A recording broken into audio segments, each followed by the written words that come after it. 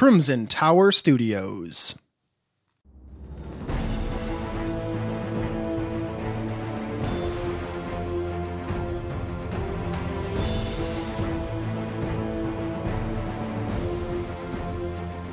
Welcome to the Old World Podcast, the unofficial podcast for Warhammer Fantasy Roleplay and the original podcast to bring you both discussion and actual play in 4th edition.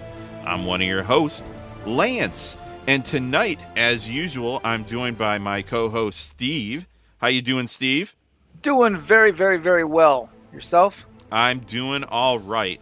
But we're also joined by the one and only, the one that we all fear when we leave the Dwarven Hold, the Lord of the Underdeep, the man that likes Age of Sigmar just a little too much for our taste. That is Nolan. How you doing, sir? Very good. Just enjoying my weekends, basically. Awesome. Well, we got a fun show tonight, and I can't wait to dive in because it's a very dwarfy show. But before we get to that, let's chat, guys. What have you guys been up to lately? Any cool stuff gaming-wise? Well, I got into a little thing where it's like, I haven't played PlayStation in a while, so I'm going to be Far Cry Primal, and I did. So check that one off the list. Okay, I want to make sure. So you took the time to beat a game, and it wasn't Final Fantasy VII? I'm hurt. Maybe. I'm hurt. I'm crying a little right now. Hey, but I've been a Far Cry fan since number 1. I got to beat them all, and I'm going to be getting the number 6 here soon, but I'm going to give it a little bit of time. I need a buffer zone. Once you get into that mode of the game, once you beat it, it's break time for a little bit. I also, obviously, Lance, you and I, we played Electric Counts. Mm-hmm.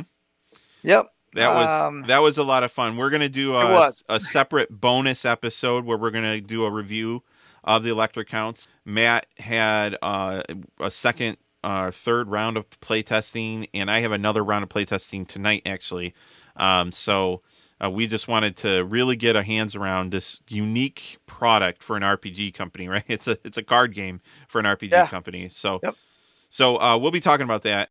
That'll be coming soon. I know we want to get that out, and in fact, I just sent over the schedule for that over to Steve, so we'll get that up as soon as we can.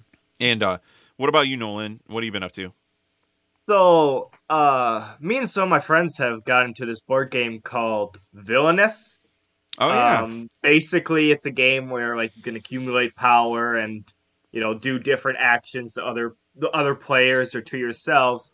What I like about it the most is like you're different villains from like different, villain movies. So I think the very first time I played, was Prince John from the Robin Hood Disney TV show with the animals and all that stuff. Yeah. And it's real fun because each of the villains have like a different objectives. It's not all, get 5 pieces of gold and you win and everybody's the same. Prince John's was get 30 power. So all his actions basically can help accumulate power. A buddy of mine was playing Jafar, so he had to get the lamp and then get it to the palace. And another buddy of mine was playing as Radagast from the Great Mouse Detective. If you guys remember that movie. Yep. His was cool. You had to either get the queen robot to the palace and win, but if that failed, all you had to do was beat Basil, and you would win that way. So that was pretty fun. And then we played another time of it, and I was the Great Horned Rat from the Black Cauldron. That old, very old gem of a movie. That was a good one, though. No, I enjoyed it. I really did. But that's probably been it. Besides that, it's just playing some games here and there on my Steam. Nice. I haven't been doing much in the realm of gaming, honestly, with the exception of Electric Counts. So Steve and I actually played a game together, and that was actually a lot of fun. So we enjoyed it. But that's really been it for me. I'm trying to catch up on reading The Wheel of Time. I'm on the final book now, and how's that possible? Yeah. How is that possible? How do you read that much? I literally spoke with you, and you said you were on book 11 like a week ago. Yeah. Like how many books are there? Oh, 14. There's like 14. Yeah. I do have, I think, the first one on Audible, so that's how I've slowly been going at it. But how long is it Audible? Because each book is like 1,000 pages. Each book is like 1,000 pages at almost at minimum. I have it on 28-hour Audible. I honestly do. I think when I saw it, that was a big thing for me, because it was like, oh, this book will take you, about 30 hours. Jeez. And I was like, that was like, awesome. I work 10-hour shifts. That's 3 of the days done. Bam.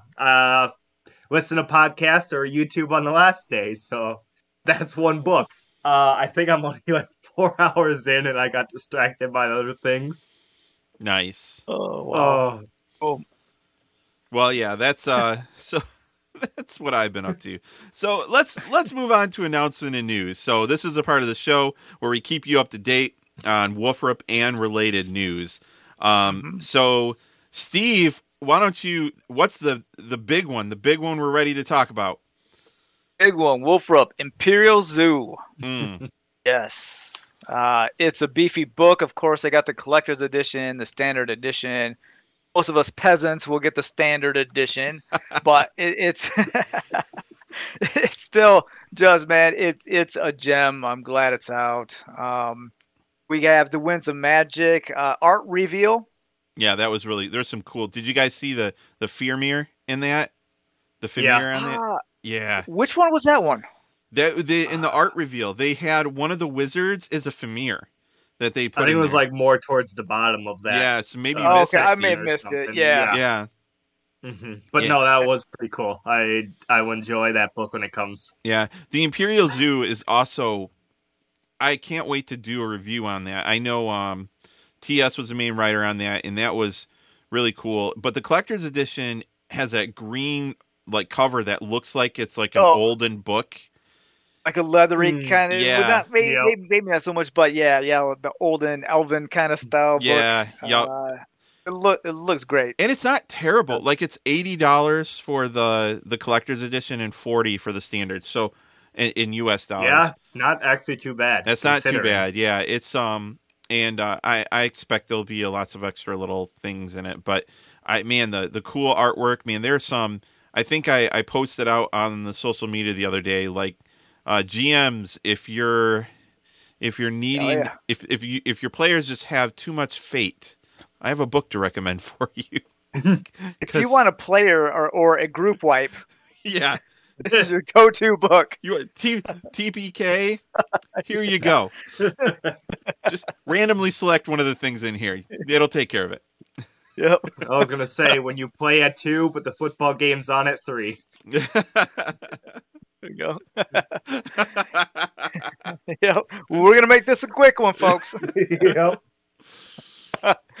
All those years built up. So the adage, right, where it's like the GM says rocks fall, everyone dies, right? I feel like TS goes like Imperial Zoo, everyone dies. Yep. We have a change in staff every couple weeks. We like to keep fresh people employed here. And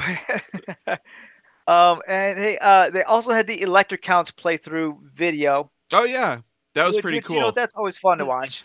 And I'm pretty sure, I'm not 100% sure on this, but I went back and looked at the rules. I think Dave is totally cheating in that game. He probably didn't realize it. He was drawing 4 cards every turn, but he was in a 3-player game, so I think he should have been only drawing 3 cards. So we won't tell. Sorry, Dave. Had to call you out there, buddy. Hey, so they didn't notice. Hey, it's only cheating if you get caught. Yeah. Good stuff. So, Nolan, why don't you talk to us about some sister games?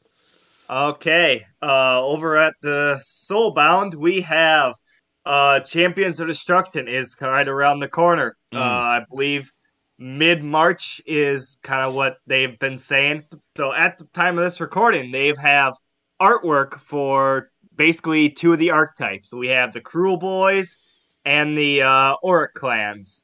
And I gotta say, I love the Cruel Boys so far. Very going to be very sinister. Going to be probably a lot of hit and run tactics that you'll be doing in your little campaigns. Yeah, Age of Sigmar, you get to play an orc. I mean, that's gonna be pretty cool. I'm not gonna lie. So, right, and other stuff we have. The next campaign is being currently written. The Black and Earth should be coming out in Q2. Ulfenkarn, City at the Edge of Death, is going to be a big book. This book, from what I've heard and from what I've read that they posted, will really much like kind of meld Age of Sigmar and like Wolfrup together. So it'll be Age of Sigmar, but it'll be a little bit more gritty and it'll still be the system. It's just going to be a little bit more deadly. Is from what I've so it's read kind and of seen. It's a city book though, right? Like it's a a location. Basically it's going to be I believe it's going to be like our Solasman. Okay. So is what realm is that city in? Do you remember? It's in Death. Really? Okay. Yep. That would be, well, I mean, if you're going to have a gritty city in Age of Sigmar, I guess and it's that's the realm to do it, right? Yep, it's in Sias, and it's also Ulfenkarn is the city. If people want to, I guess if they checked it out or check out the book, the Cursed City that was, I guess, released not too long ago. That's the city that we're in, and you're basically going to have to try to take out, I believe he's called Ralphenkarn the Beast. Basically, it's a vampire that has taken over the city. Spoilers! Yeah, spoilers. Spoilers, don't listen I guess a minute before this. I was going to say, not really spoilers since that's the whole premise of the game and the book. But yes, I guess spoilers. Spoiler warning after. Yep, after. Just rewind, pretend we said it before. Yep. And also, new virtual tabletop. Soulbound has now officially joined Foundry. So I'm very much looking forward to getting that and then running my group with that. Roll20, you have been fun, but it was never going to last. We both knew this was going to happen.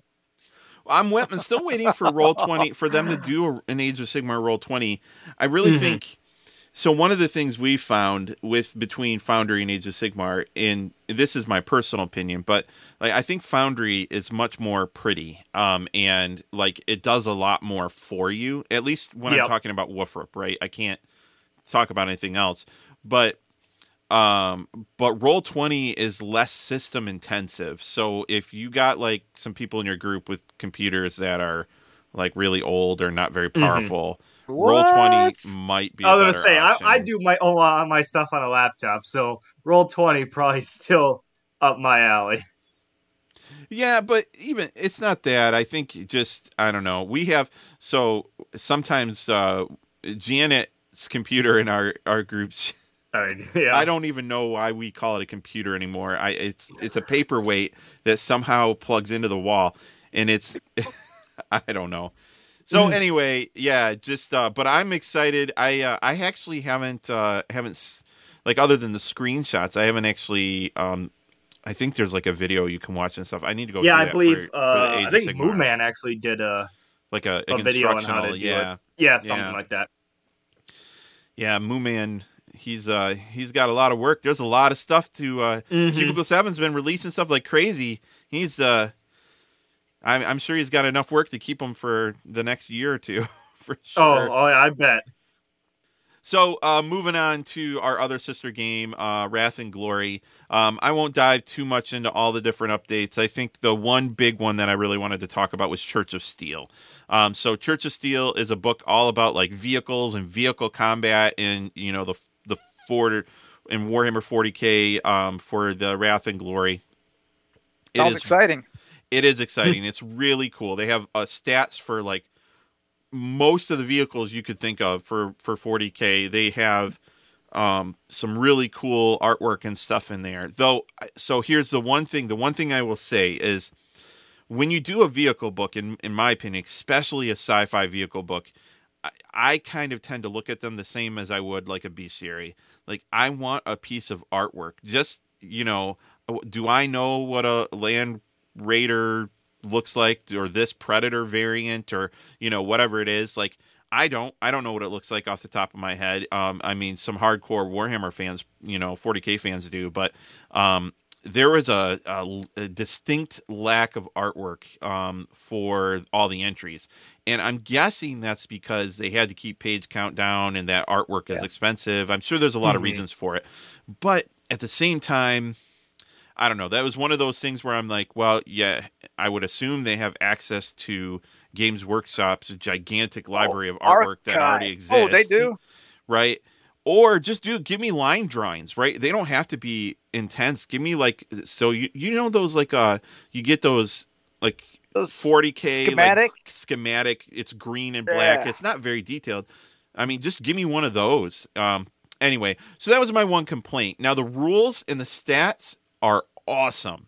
And there's some great pieces of artwork in there. There's one with, I forget, what's the Imperial, like the Imperial Guard has the drop ship thing that flies in. It's like a Valkyrie, maybe. Oh, like the Thunderhawk? Thunderhawk. No, the Thunderhawk's is for the Space Marines. I think it's a Valkyrie.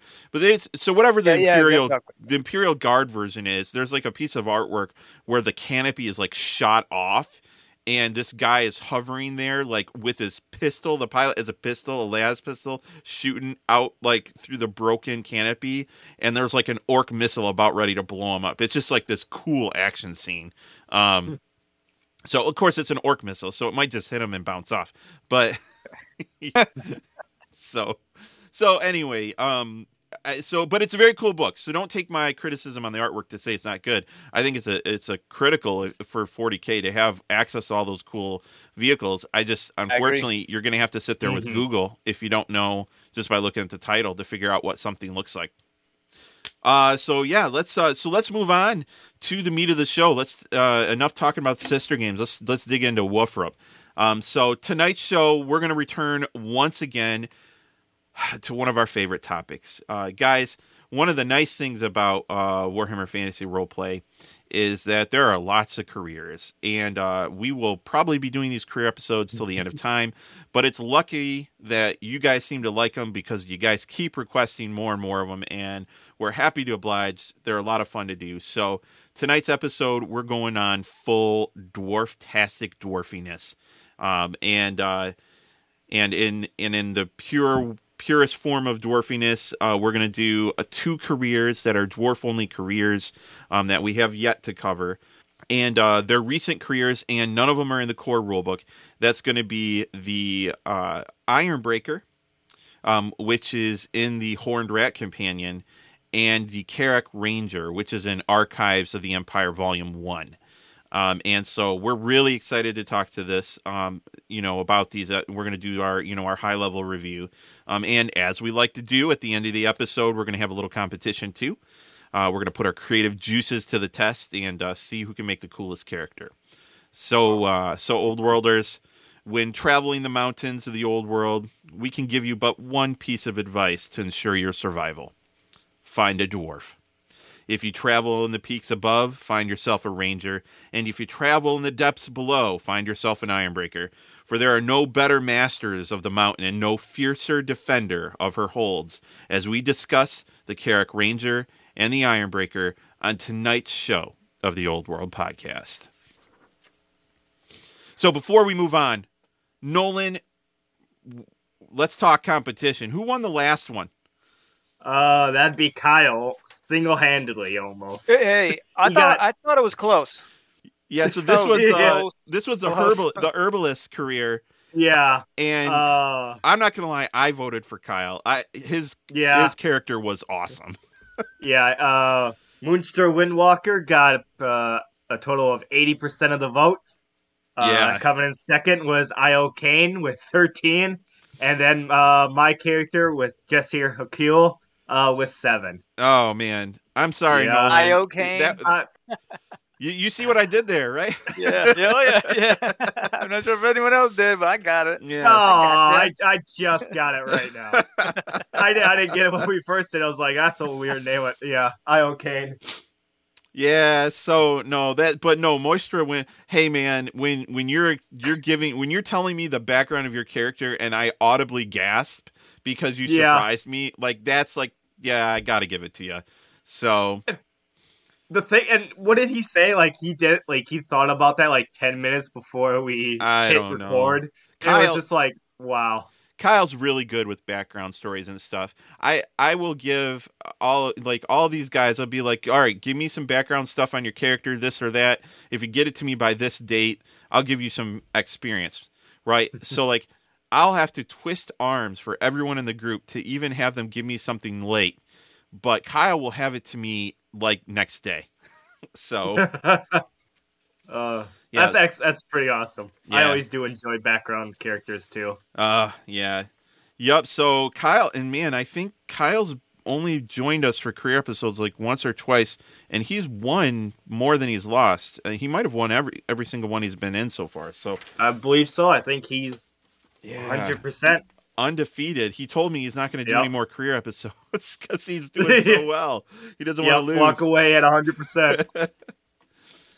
All right. Well, why don't we kick off here with since the Karak Ranger came out first.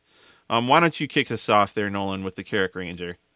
All right. So the Karak Ranger, you can find that on page 90 of the Archives of Empire, Volume 1.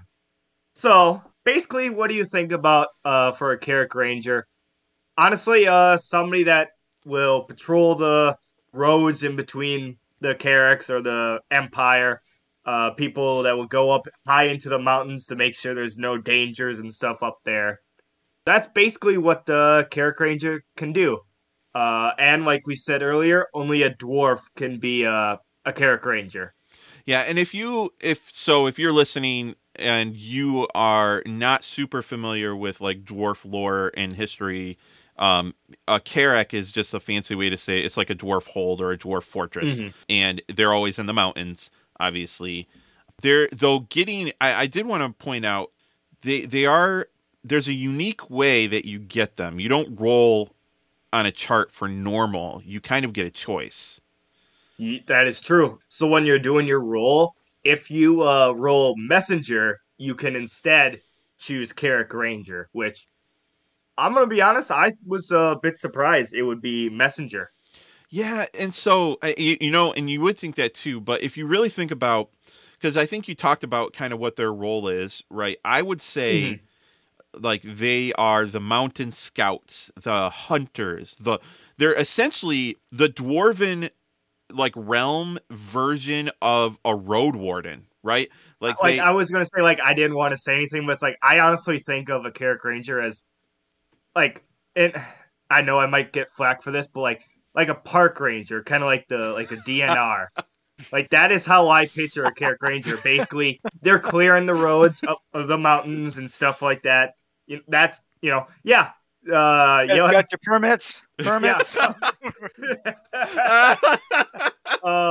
your camping permit. You're in dwarf. Except instead of like tracking the numbers of caribou in the park, right? He's watching orc armies.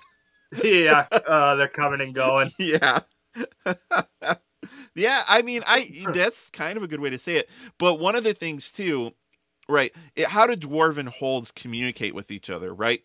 So there's one of three ways. They either go under the mountain, which is incredibly dangerous in nowadays, or they go over the mountain, which would likely be a ranger. Now the third way is via the gyrocopters, right? They can send gyrocopters for messages. but not all holds have them. They're expensive, and if you're a smaller hold or something, maybe you don't have them, and you might need to use Rangers. So Rangers are your messengers, your scouts. They're essentially like you said, the mountain men Rangers, right? Like, I feel like when you see that. Like Alaska, the sled dog people, they come out and their like beard is frozen and they look like grizzled and tough, and you didn't even know they were there. That's a dwarf ranger in my mind. Oh, exactly. All right, so for their scheme, at I guess tier 1, they are a hold runner, and you can choose weapon skill, strength, or toughness for your scheme, and you are brass 3. Some of the skills that you can get in there are climb, dodge, endurance, trade cartographer, which is your money-making skill.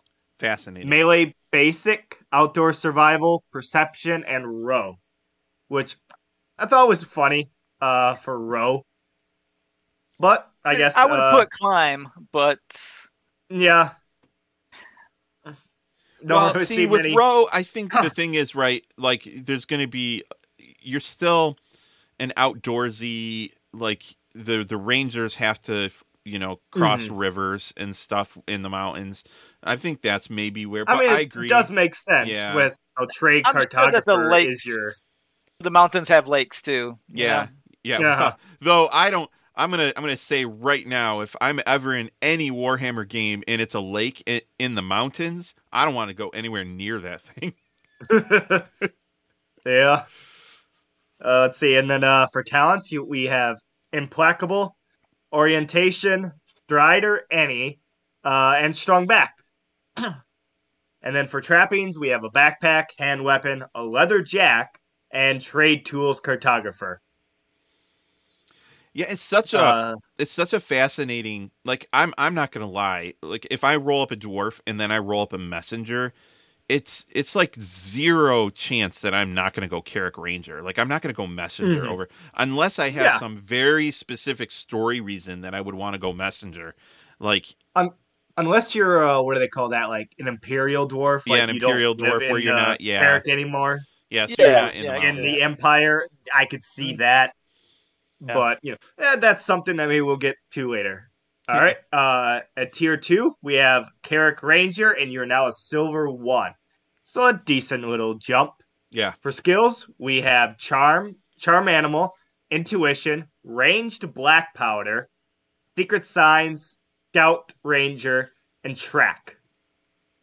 I feel it's a little I guess funny that ranged black powder is a skill. Just because I think about, like, if you're in the mountains, like, I get it, black powder gives that, like, punch and can really take down some enemies. But do you really want a lot of noise when, you could have an avalanche coming down? So I have some very strong feelings about this. I'm glad you brought this up. I wasn't going to bring it up till later, but since you did, let's talk about this for a second. I guess before I dive into my thoughts, Steve, did you think that was weird too when you saw it? A little bit, unless like it's necessary in case there are creatures in the mountains where you don't want to be stabbing, you just want to shoot it no matter what the risk is. I could see an old world saber-toothed cat of some sort, prowling around, or just like when you need it, like a pistol. You never know. But yeah, I can definitely think of avalanches coming down. Yeah, avalanches. So for me, all right, part of my thing is I know the Warhammer Battle game, right? So Dwarf Rangers are crossbowmen.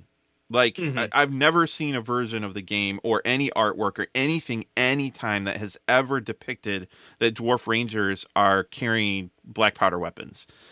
Not that there wouldn't be reasons that they might need to, but, I mean, avalanches, or how about stealth, right? Like, if you're a scout and you're out there, a black powder weapon is going to announce to every wyvern, bear, orc, skaven, night goblin, all of the things that are out there in the mountains, you don't want to know where you are, right? Like, where a crossbow bolt is relatively silent, a black powder weapon is going to be like, I'm right here, guys. I don't know. I did talk to Podrick a little bit about this when it first came out.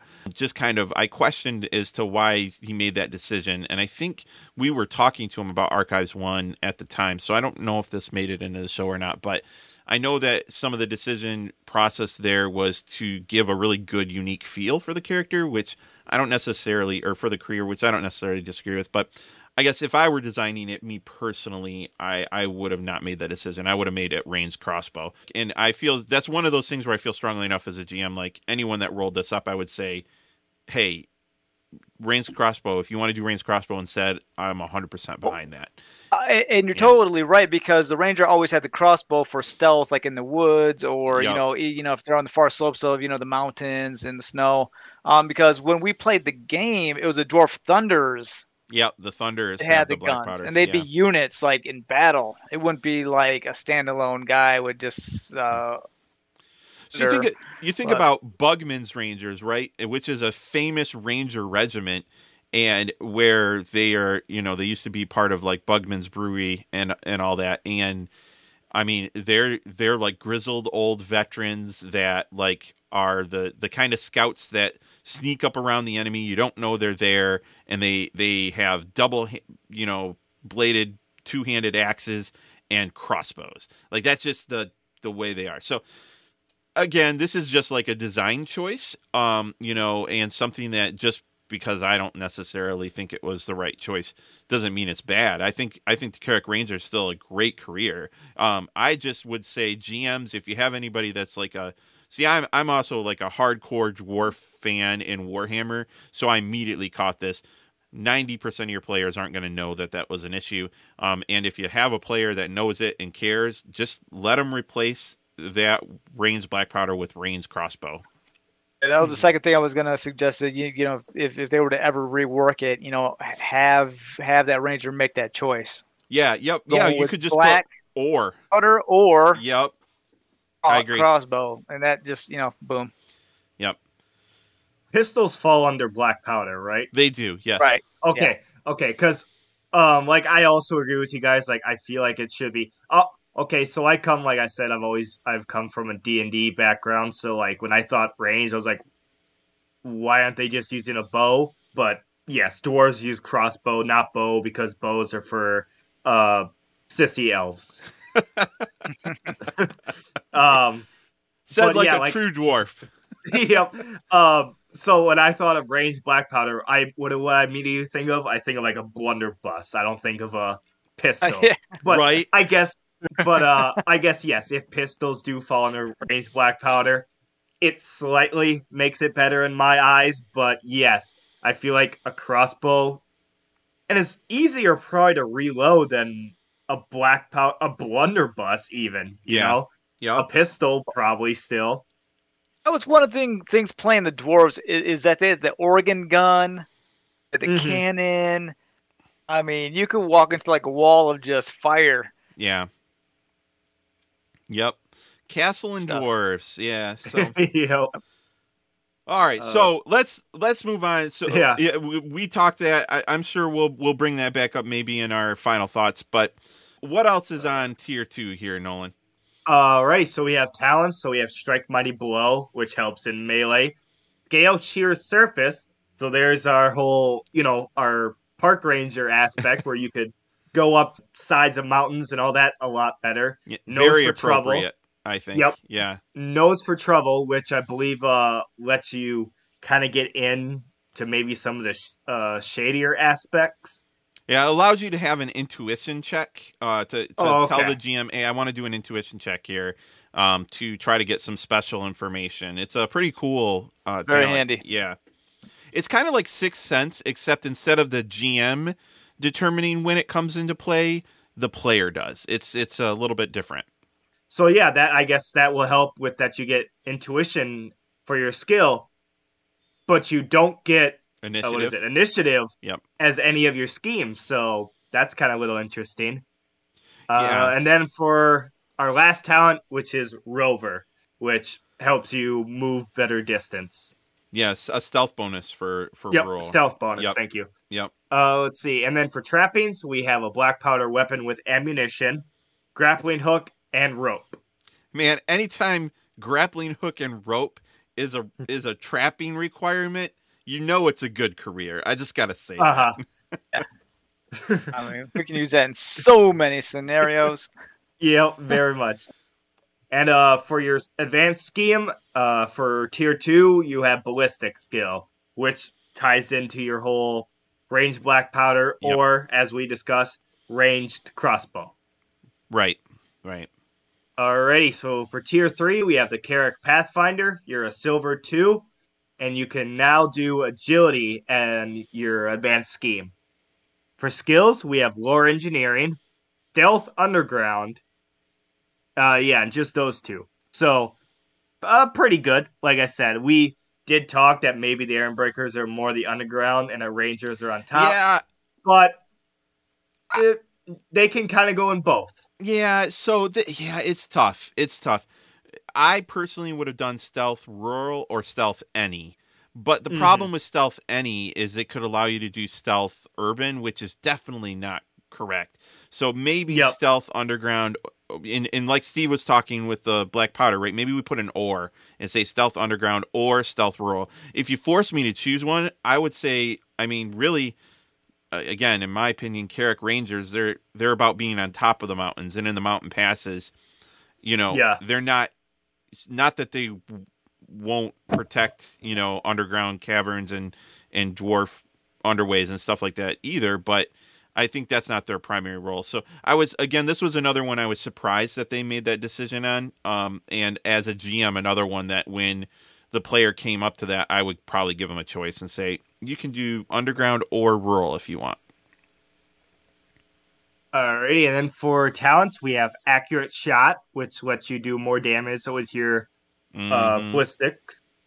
Enclosed fighter, which is kind of another. Yeah, I put a question mark next to that one. I'm like, really? For a ranger? Well, I think it really does go with the stealth underground, and maybe that's why they kind of include it. Yeah, maybe. A river guide or a gunner. You have to choose one of those 2. And strong legs. Yeah, so I want to go back. So the river guide or gunner, I put another question mark next to that. Like, so you choose one, does that mean it eliminates you from being able to choose the other in the future? Like, I guess it's not clear. That's how it would work in character creation. So that's how I would look at it. Yeah. So I guess that would be up to your GM, but just by looking at it, I would say, you either become a river guide or gunner. Yeah, I can't do both. That makes sense. Mm-hmm. And then for trappings, you have tool masonry. Again, I sat there and I'm like, that trapping, I'm trying to understand. Did either of you get an idea of why that would be a trapping for this career? I mean, all dwarves know some masonry, I guess, but like, it's not like the Rangers are known for like building towers or things like that. True. You might be surprised. I mean, would be the ones that would maybe create little outposts for themselves. It does say that they could be out for, years at a time. So I don't look at that as like, okay, I'm going to build an extended wall in front of my Karak. I'm going to maybe make a stone hut that other Karaks know that, hey, if you're in the area, here's a safe outpost. Right, but then here's the thing. They don't have access to any other trade skills. They have trade cartographer, but they don't get access to trade any or trade masonry. So what are they going to use those tools for? I feel... And isn't trade also based off of dexterity, which they don't get? No, but dwarves are naturally very dexterous. So I think you get a plus that's true. 30 or maybe even plus 40. I think it's a plus 40. Yeah, I'd have to go double check. I'll double check real quick. But yeah, so I don't know. That's another one that made me scratch my head. This career is really cool, but there's several things that like make me scratch my head. Like, and maybe it's just because I'm so into the dwarf lore that I notice things more. Mm-hmm. No, it's plus 30 for dex, for dwarves. So they're plus 40 is the willpower. Yeah, yep. So I mean, even with a bad roll, you're still not terrible when it comes to decks. So I think that's you're at 32, so that still ain't too bad. Yeah. So okay, we did that. So take us to tier 4, my friend. All right, and for tier 4, you are a Karak Mountain Strider for a silver 4. So pretty much in the middle for all your money making schemes. For money making, it is. And for tier 4, you are now have intelligence that you can increase. For skills, you have cool and language any, which make complete sense to me. Mm-hmm. And then for talents, you have Tinker, Savant for Dwarf Holds and Routes, Robust, and Tenacious. Savant is such a good talent. Yeah. Yeah. It's an interesting one, really. Yeah. So if Savant is a talent where you essentially automatically get to know stuff, you basically go to your GM and say, I have Savant, Dwarf Holds, and Routes. I automatically know most everything. Like it's really good. It's a when it comes to that subject, you are well versed. So yeah, very cool. All right, and then for your trappings, you'll have 4 apprentice hold runners, maps, and souvenirs from many travels. Oh, they leave it up to you to choose what you have. Which right. I always enjoy that when it's just like, yeah, you have souvenirs. What are they? Yep.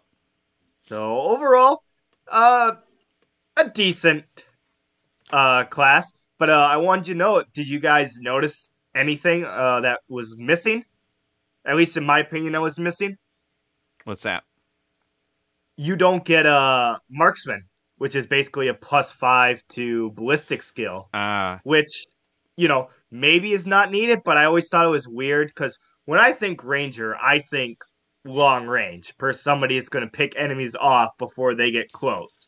Yes, the Karak Ranger does have some skills that does help with melee basic, but I thought it was kind of funny how you don't get a +5 for marksman to help with your ballistic score. That one I'm not that hurt over, and the reason is because so when you think ranger, most of the time when you think like D&D ranger or whatever, it's kind of coming with the concept of like the Lord of the Rings Aragorn the ranger, right? So and the dwarves are like that, but they're much more focused specifically on the mountains, and specifically they are a hardcore melee troop as well. So you're essentially replacing agility in the ranged with they carry some pretty nasty double-handed weapons and stuff. I would argue I don't know. I see what you're saying. I think it wouldn't be out of place there, but I'm not feeling like it was an obvious miss, me personally. Mm-hmm. I get that. Yeah. It was just something like I said that I noticed, but that's all like some other people may not see it either. Sure. Well, let's talk about what roles this career can fill. And I think this is where I think the strength of this career is really going to shine. Mm-hmm. Honestly, could probably fit into either a good fighter or range class, really. Yeah, I definitely see that too. Steve, what are you thinking? What roles? I mean, definitely I would keep him as like kind of ranged, kind of like a backup guy until he had like a proper like weapon. But pretty much he would be kind of like the scout guy I would use it in the group for the most part. Yeah, I agree. So if you look at tier 1, right, you're automatically kicking off with weapon skill, strength, and toughness. So you can hold your own as a fighter. You have access to melee basic as a starting career skill, and you also have some clear like a combat talent with implacable, right? Where you can ignore some damage from bleeding. Fighter definitely, but you also have scout because right in this you also have access to outdoor survival, perception, and row. Orientation, strider, any. Those are all like talents and skills that are going to help you keep your party alive and be able to scout ahead and see stuff, especially with perception and outdoor survival. It might be a weaker scout, but definitely into support. When you move on to tier 2, I think you really step into that ranged, right? Fighter and ranged, scout and support by getting access to the ranged skill and ballistic skill, and with a bunch of talents that help with kind of a little of everything, right? Strike Mighty Blow makes you a good fighter. Scales Sheer Surface is great for scouting and outdoor stuff. Nose for Trouble, again, a good thing for your scout to have. And a Rover, which is a stealth bonus for rural stealth. Again, a good scout thing. You become, I think at tier 2, you're a very, very well-rounded. You can scout, do a little bit of everything, and you still a decent fighter. And then you just keep building on that. Pathkeeper gets you a little more of everything, and same thing with the Mountain Strider. So I really think if you force me to like ranged, scout, and fighter, but I almost would say those are like interchangeable. If you force me to pick one that this career is better at out of all of those, I'd probably say fighter, just because they have more talents and skills that would support that. But also, I don't know, scout is, but when you look at ballistic skill, strength, toughness, and weapon skill, those are all going to support a fighting class, right? Yeah. Yeah, so all right, guys, let's do our brains here. How might we fit this career into an established adventuring party? Like, what are some story hook ideas? You need a guide that maybe you need help going through the Karaks or mountains and stuff like that. You ended up, you meet at this place, and hey, this character is going to be your guide through the mountain range, and there. He's basically going to be in charge of the party to get you from point A to point B. Yeah, that was number 1 on my list. Was guide right there. Mm-hmm. I would consider Chance Encounter out in the woods. Yup. He has nobody. He knows the area. Maybe he's with you for a little bit, maybe forever, depending on how the rest of the campaign or roadmap goes. Or you could find him wounded. Mm-hmm. Mm-hmm. Yep. And then that might start a plot to, hey, what attacked him? Goblins, orcs, what's going on there? Or potentially the only person that knows the path, right? That's kind of a guide as well, but like there's a one path and he's the only one that knows how to find it. Or Tracker. Tracker is a skill that is not very prevalent in all the careers. And so we're tracking somebody. We need somebody that can track this person or thing or animal through the wilderness.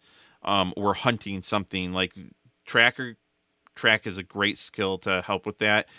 So I think those are all solid ways to tie this career into an already established adventuring party. Another one would be too. I wanted to mention this. You could easily. The party is being sent to deliver a message from a hold or to a dwarf hold or something like that.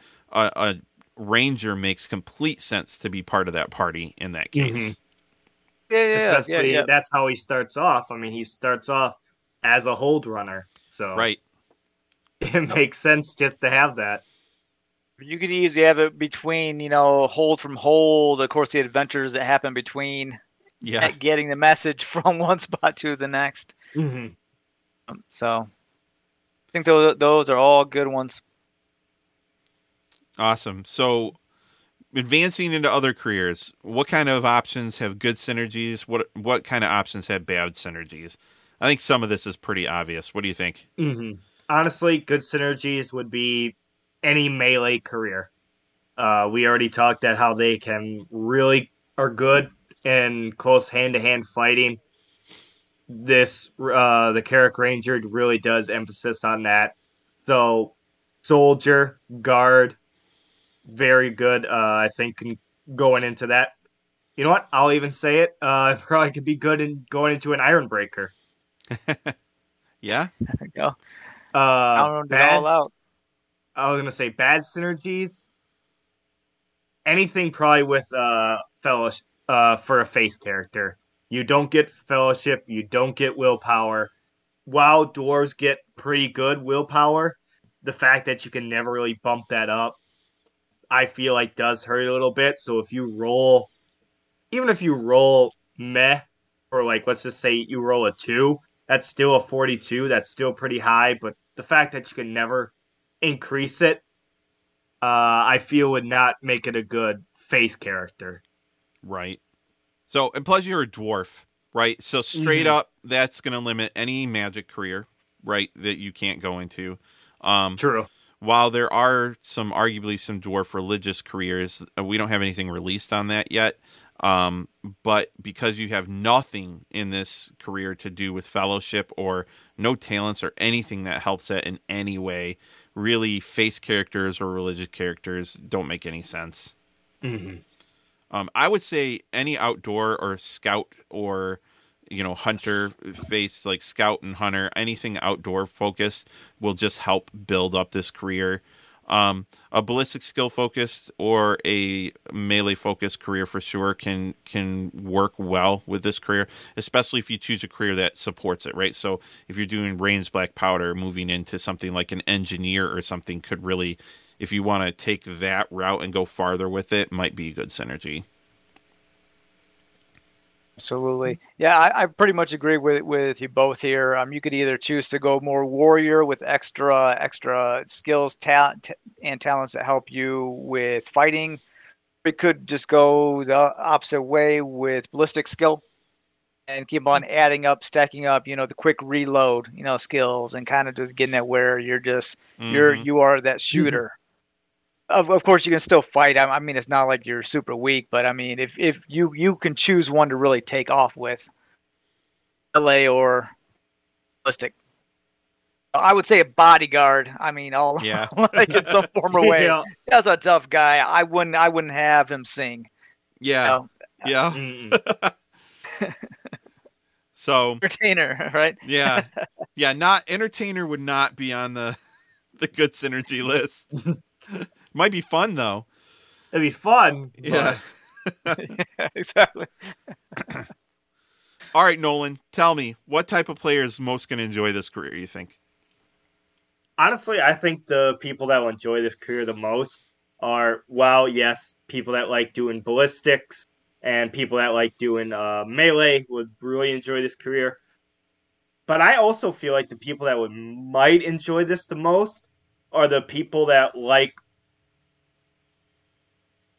to describe the surroundings more. They like to be the ones that forge ahead and be like, well, I saw 5 bears and a creek that goes to the left up around this bend. But if we go this way, that'll take us to, Urban Gash, which has delightful roads this type of years, and the spring flowers are beautiful. I really think people that will enjoy role-playing, I could see enjoying this one a lot. You can see a park ranger really enjoying.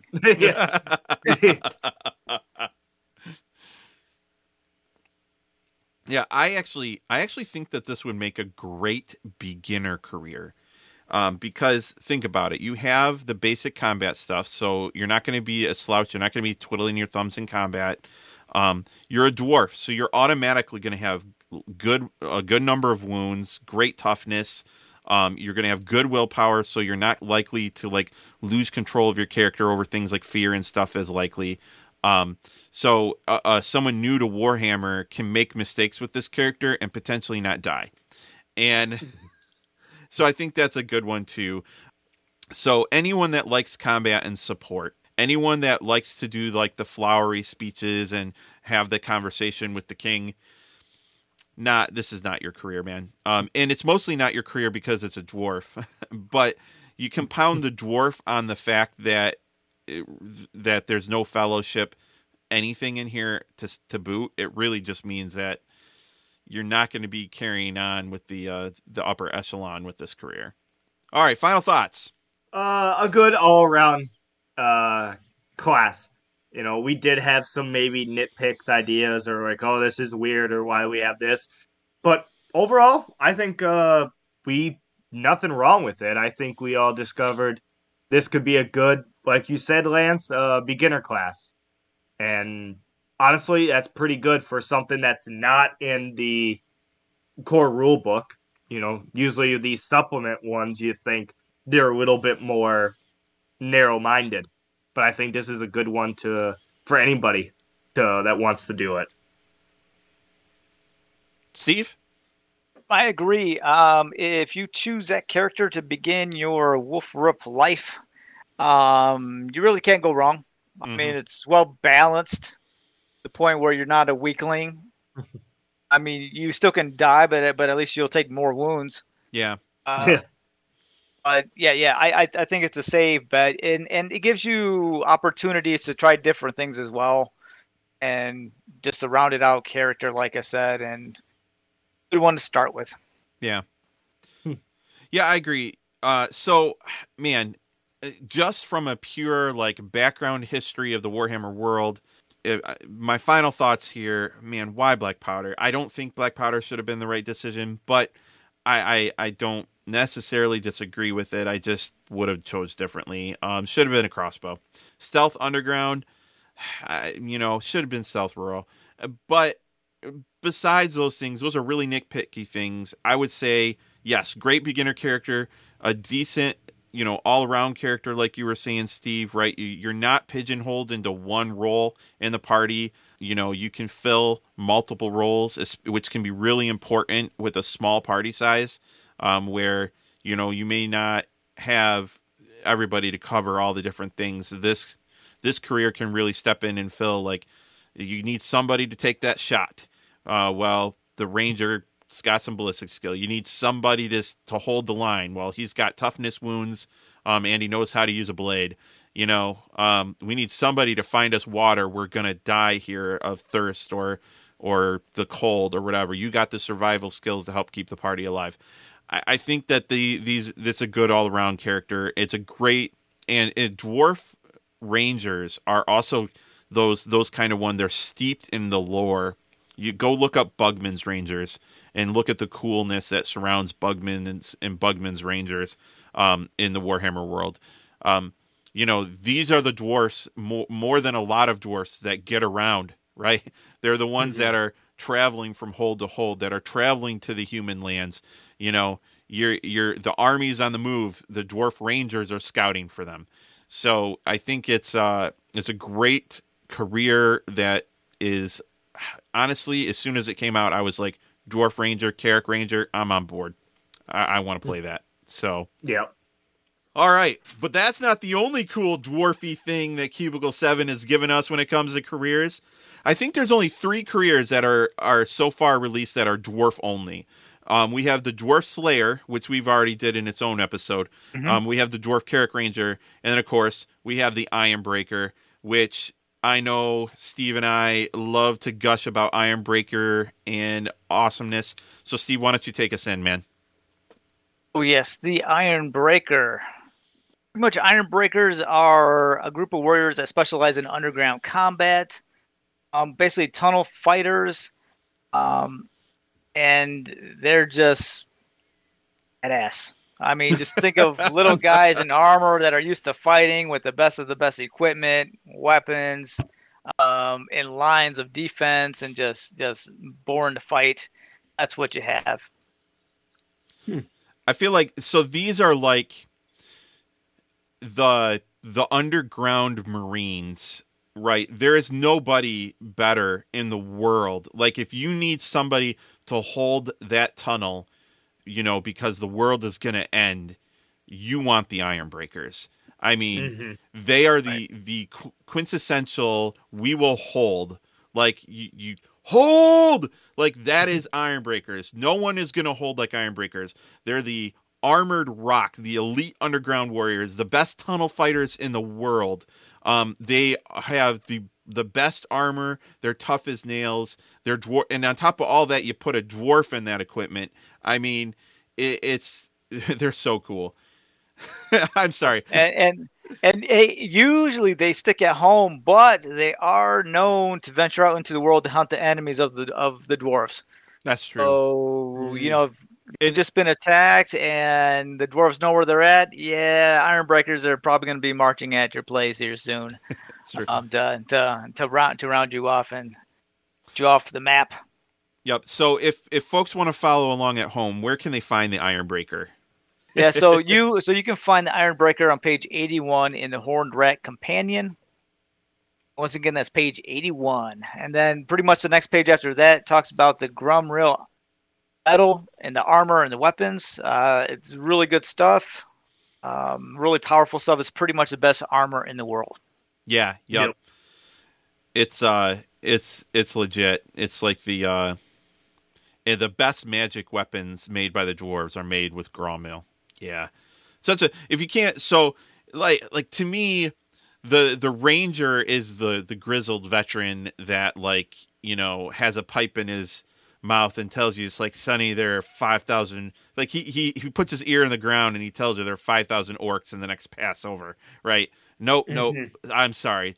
There's 5,001 orcs there. One is a little guy, you know, like that's the kind of, but when you get an Ironbreaker, it's when you like are in the underway and you like somehow approach a dwarf hold, not from the surface, but from underground, and you see the giant gates of an underground tunnel, you know, the people that are patrolling and protecting that gate that are just pure armor, head to toe, Ironbreakers. Man, I love me some dwarves, guys. Yeah, I can tell. Yeah, I'm passionate. All right. So for Ironbreakers, we have for tier 1, they're called a tunnel fighter. They're named absolutely right. When you begin that career, that's what you do. You tunnel fight, you protect, you defend. They got to protect against orcs, skavens, especially the skavens. Mm-hmm. And as a tunnel fighter, they don't pay too bad considering you're probably like a young buck. It's brass 4. Could be better. Yeah. But it's not too bad. For skills, you get athletics, climb, cool, dodge, endurance, entertain singing. That surprised me.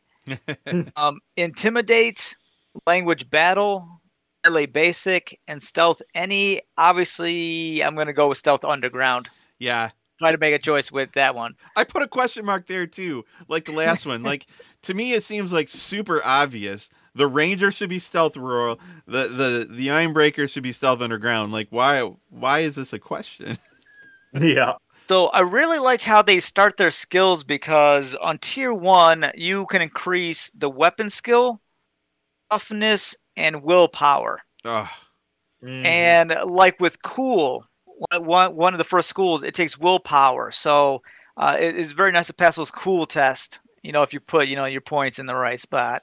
But it makes total sense though, right? How we've talking about, right? These are the dwarf anvil that never runs from battle, right? The willpower, man. One thing I wanted to point out, fight in the dark at times. Yeah. Yeah. Right. And plus I want to point out too, right? Like you get that plus 40, then you get cool, then you get the right, willpower is plus 40 for a dwarf, then you can increase willpower as a starting, and then you also have access to cool. Like you can increase cool. Right. Nobody, nothing, like, oh, that's a vampire? I'm not worried. So that just gets things going, where I love this character, how you can really stack things up. The talents you get. Before you move on to talents, Steve, real quick, I wanted to point out, this is one of those rare careers that has more than 8 starting. Yes. Skills. I had to double check that. Yeah. Make sure there wasn't an errata for stealth. Nope. I double checked it too. So this isn't the first time we've seen this, because we did, if you remember, Nolan, we did the what was it? The Wolfkin? Yep. Yeah. Yeah, I think they also start with 10. They start with 10 as well. It's interesting. And so for advancement, you don't have to advance all 10 skills. You only have to advance 8 of them. But I just, it's an interesting thing I thought I'd point out. For talents, you get drilled. Drilled's interesting because, like, it really only works with other players that have drilled, but then you can combine, like, your drilled skill to help in combat. Yeah, I wanted to talk a little bit about this drilled thing, because at first I thought this is a terrible talent, because you need somebody else in the party that also has drilled just to get the benefit. But then I realized you can take it multiple times. So if you and somebody else, like, let's say you both Ironbreakers and you get drilled and you both bump up, get drilled multiple times, Dude, that could be incredibly powerful. Yup. Especially you don't lose your advantage, and it's just stuff. The next one, Enclosed Fighter, I like that one too because it will allow you to disengage and also dodge in enclosed places where you normally didn't have the room to. So as a small dwarf, you can just be like kind of like a cannonball, dodge around and get out the way. Strike Mighty Blow, that's awesome. Mm-hmm. It adds that damage point per level of that when you hit. Yep. And Warrior Born, right off the bat, +5 weapon skill. And the cool thing is that this does not doesn't count toward your advances. Literally is free, doesn't affect your next advances and points. So I thought that was great. That's very nice. Trappings, they hook you up already. This is the reason you take an Ironbreaker right here. Yeah, exactly. Like you are armored, breastplate, open helm, bracers, leggings, shield large, and an axe. Now, mind you, with the shield 3, you already have defensive, which means if you use like a shield to oppose, you soak up all that extra AP everywhere. Yeah. Up to 3, yeah. I want to point out, this is the only career that starts with a full suit of plate armor. A full suit. Head to toe, full suit of plate armor. I'd have to go and look at every career again, but I'm fairly certain for a starting tier 1, like you start the game, like I don't think there's a career out there that has more than 1, maybe 2 pieces of plate that you start with. You start with all of them. If you use this guy right with the shield, like if you could like actually like learn the rules of the shield, oh my goodness, you're gonna be hard to even hit unless it hits you with a massive blow. Uh-huh. No, and it's good stuff. So I want to point out, if you got this career as a starting career, you could just turn around, sell all this armor for 30 gold crowns straight up. Wow. I mean, that's something to think about. If I had this career, I'd stick with Tunnel Fighter for a while. Uh-huh. There's you can lots increase to weapon do there. skill, toughness, and willpower, and that stacks with what you already have. Ooh, okay. When you want to take the plunge into tier 2, you are officially an Ironbreaker, and boy, oh boy, your pay goes up. It's silver 3. Mm-hmm. You are banking. Skills consume alcohol. That's on top of your willpower already being high. I mean, like, let's see here. For consume alcohol is toughness. So you already have toughness as one of your stats you can increase. Yep. But if you do it right, I mean, it just stacks on. Gossip, leadership, or geology, which I like that. Yep, makes sense. Melee parry. Melee parry. Ranged explosives. I can respect that. Yeah. I can respect chucking bombs. Well, and this really ties back to some of the lore, and with the Warhammer Battle game, you can with the Iron Drakes are like a special version of the Ironbreakers that have these like essentially like lava guns, if you want to think about it, but they have these bomb things too. That explosives they're called Cinderblast bombs, and which is interesting. Cinderblast bombs can be found in Archives 1 in the appendix if you need to find the stats for them. So I want to go back one before you move on, Steve. I wanted to mention one thing. Melee basic in the tier 1 is your money making skill. So your money making skill is melee basic. Melee is you can get extra with Warrior Born, and you can get the weapon skill as one of the advances for level 1 straight up. So I just thought that was interesting too. I wanted to, because you were talking about the money, and I'm like, the money making skill. You can even double down on that if you wanted to. Yeah. Let's see here. Where were we? Ironbreaker talents. You have Beat Blade. Help with advantages. It's kind of a technique you can use before an attack to kind of make your opponent lose an advantage. And don't you get the advantage then, or? I believe then I think you can get the advantage. Let's see here. So if form a melee test is if successful, your opponent loses 1 advantage and loses a further -1 per success level you score. Okay. So basically, you can beat him down to size. If he thought he was big bad, you could really drop that down. You have combat aware. And this, I believe, combat aware is basically you can make snap decisions due to the shifting tides of war. You can take a challenging perception test to ignore surprises. So basically, like you're in a tunnel, you could be like, "Hey, I think Skaven are here. I'm combat aware."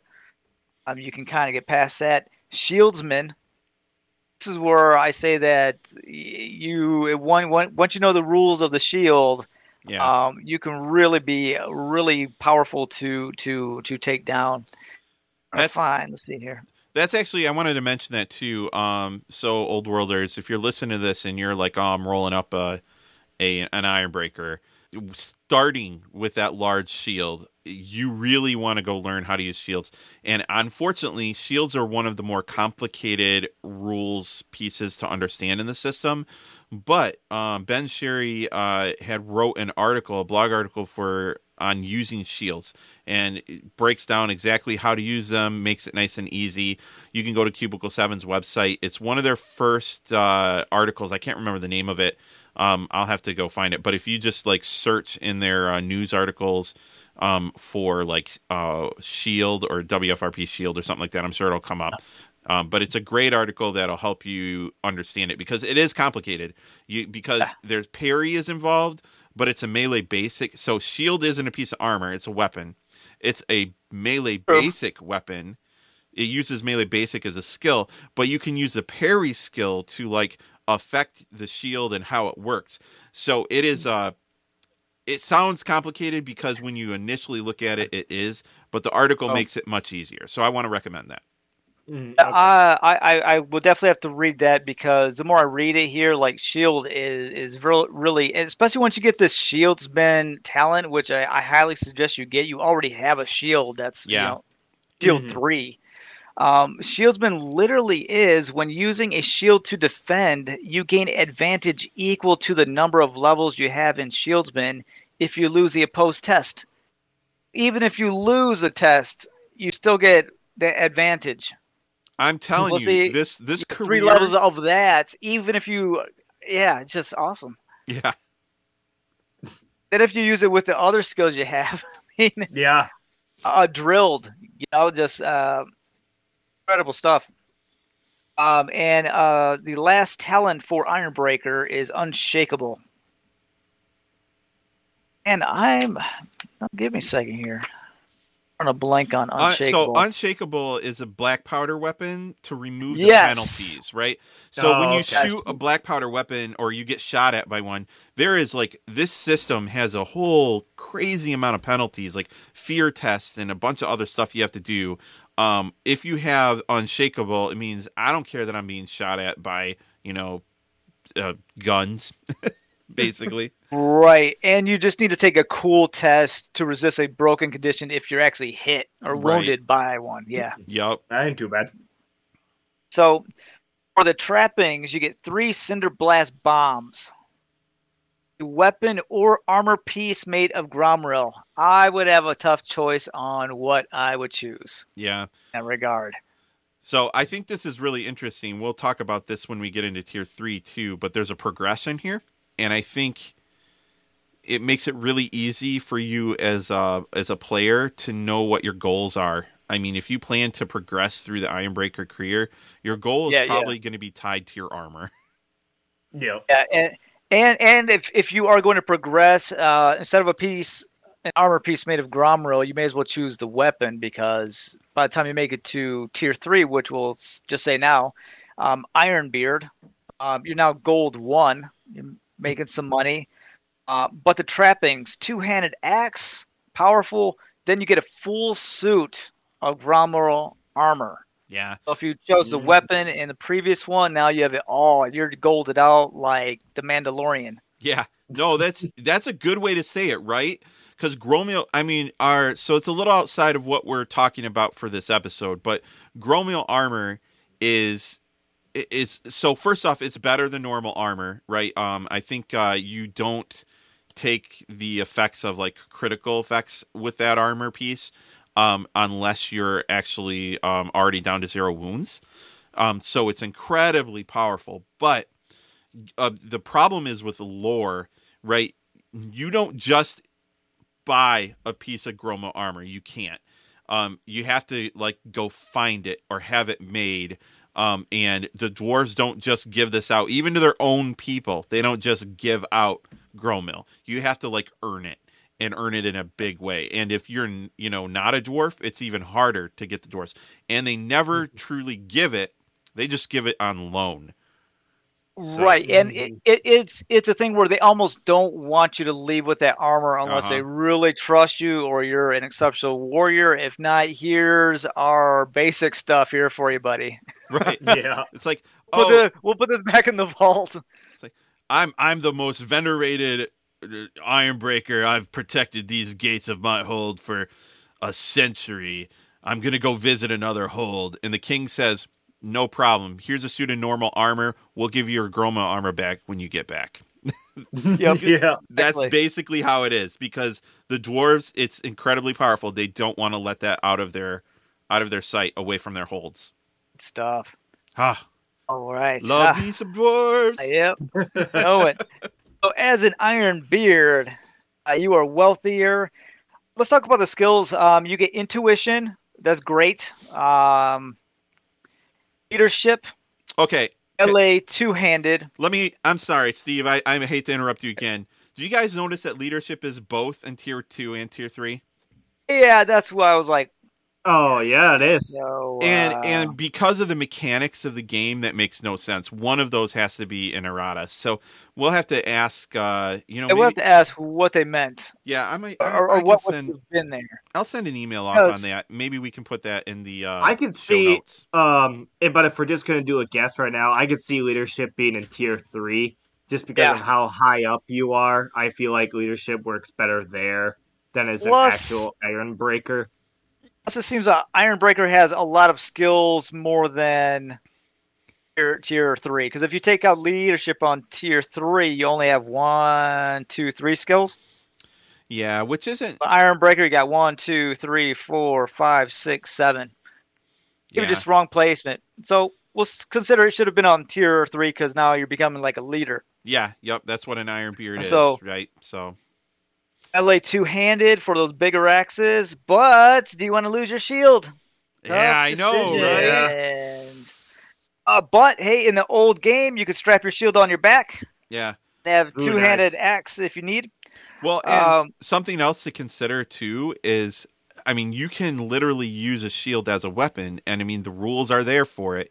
So there's no saying that, like, there might be situations where you need more defense than offense. So now you're kind of choosing, like, is this battle an offensive battle for me or a defensive battle? Do my teammates, can they handle dealing out damage while I hold the ground, right? Which you're an Ironbreaker. That's like your whole thing. I hold. So anyway, but I agree, Steve. That's a tough choice. Do you put a bunch of skills or experience into building up a two-handed weapon that you might, like, that you're going to have to make a decision? Am I dropping my shield for this battle? By that time, you might be used to using your shield and all the little gifts it gives you in combat. So who knows? Yeah.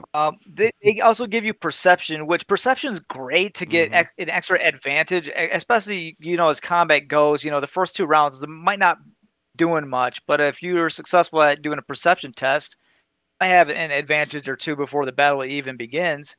But the only problem is with perception is not really. Well, on tier 3, it is you can start to. So I guess that progression is nice then. You can finally start to add into your advanced scheme into what perception needs. Hopefully, you roll decent at the beginning. For talents, Careful Strike, Conrad has that. Yep. Allows you to kind of pick and choose plus or minus 10 on where it hits. It could be critical, so you get those headshots. Combat Master. This one's cool because per like level, you count as one more person. Yeah, so if you can't be outnumbered, as much. Which is huge. Mm-hmm. There's the skeleton. You remember the skeleton battle? The only way I was able to get hits on you with those terrible skeletons was because they outnumber you guys 4-1. Well, now all of a sudden you count as 2 people. That like significantly cuts down on the bonus that your enemies are going to get for outnumbering you. Absolutely. When Conrad was surrounded by zombies, they really diced me up a little bit. Just because they outnumbered me. That was the only reason why. Yeah. Because individually, nothing. You get 3 of them around you. Oh crap. Yeah. What was our weapon skill? Like 15 or something? Yeah, 15. But with 3 of them, like it adds like a plus 30. Like plus 30 or 40. I remember I was like, oh, dude. I was like, I got to get behind this desk. Yeah, I remember that. It was like, this is not going well for you. I'm going to sit down in this chair and bleed out. That was our first critical hit to in that battle. The zombie like tore your back muscle or something, I think. That was they gassed my side. Yeah, it was I forgot the name of the wound, but it took a while to heal. Yeah. You get reaction strike, which I've never seen this one before or had anyone use it before, but you can like when they attack you can have a reactionary strike.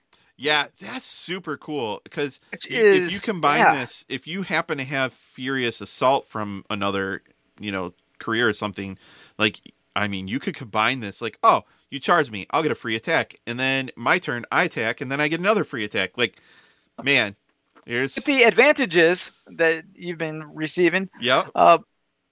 The last talent you get, tier 3 is War Leader, which is I think it's something like you get more. It's all about inspiring. Inspiring people or something, I believe. All subordinates able to see you may add your level in War Leader to their success level in 1 willpower test per round. So depending. Might make or break the tide of the battle, may not. So it's kind of an extra. Of course, we've already talked about the Trappings 2-handed axe and a full suit of Gromro armor. Ugh. I mean, that's just awesome. Yep. So by the time you make it to tier 4, you're an old guard. By this time, you're an old dwarf. By dwarf years, you're probably 322. You're making gold 3. For skills, lore warfare, that makes sense. Navigation, I'm assuming navigating tunnels. Yep. Always knowing where north is, even though you're underground, is probably super helpful. Yeah. I can smell the north. Yeah. I want to say, which side is the moss growing on? You're an old guard. You're an old guard, Steve. At that point, you probably just pick up a rock and chew on it and be like, "North is that way." Yeah, exactly. Let me take a look. I'll take a lick on this mineral rock. I'll tell you. Can I just say that the names for the tiers of Ironbreaker are especially good? Like, man, as I progress, I'm an Ironbreaker. I'm an Ironbeard. I'm Old Guard. Like, that is cool. Yeah, really is. For talents, get Commanding Presence. Now you're at the point now where you have an aura. Yeah, I believe emanating from you, but it's of authority. Those with a lower status may not resist your leadership tests with their willpower. Those enemies are still more likely to disobey, but the common folk will rarely stand against you. So it's good to get your way in town. I need you 20 guys over here. I need you to move out the way, open that gate. I'm going through. Easy test on that.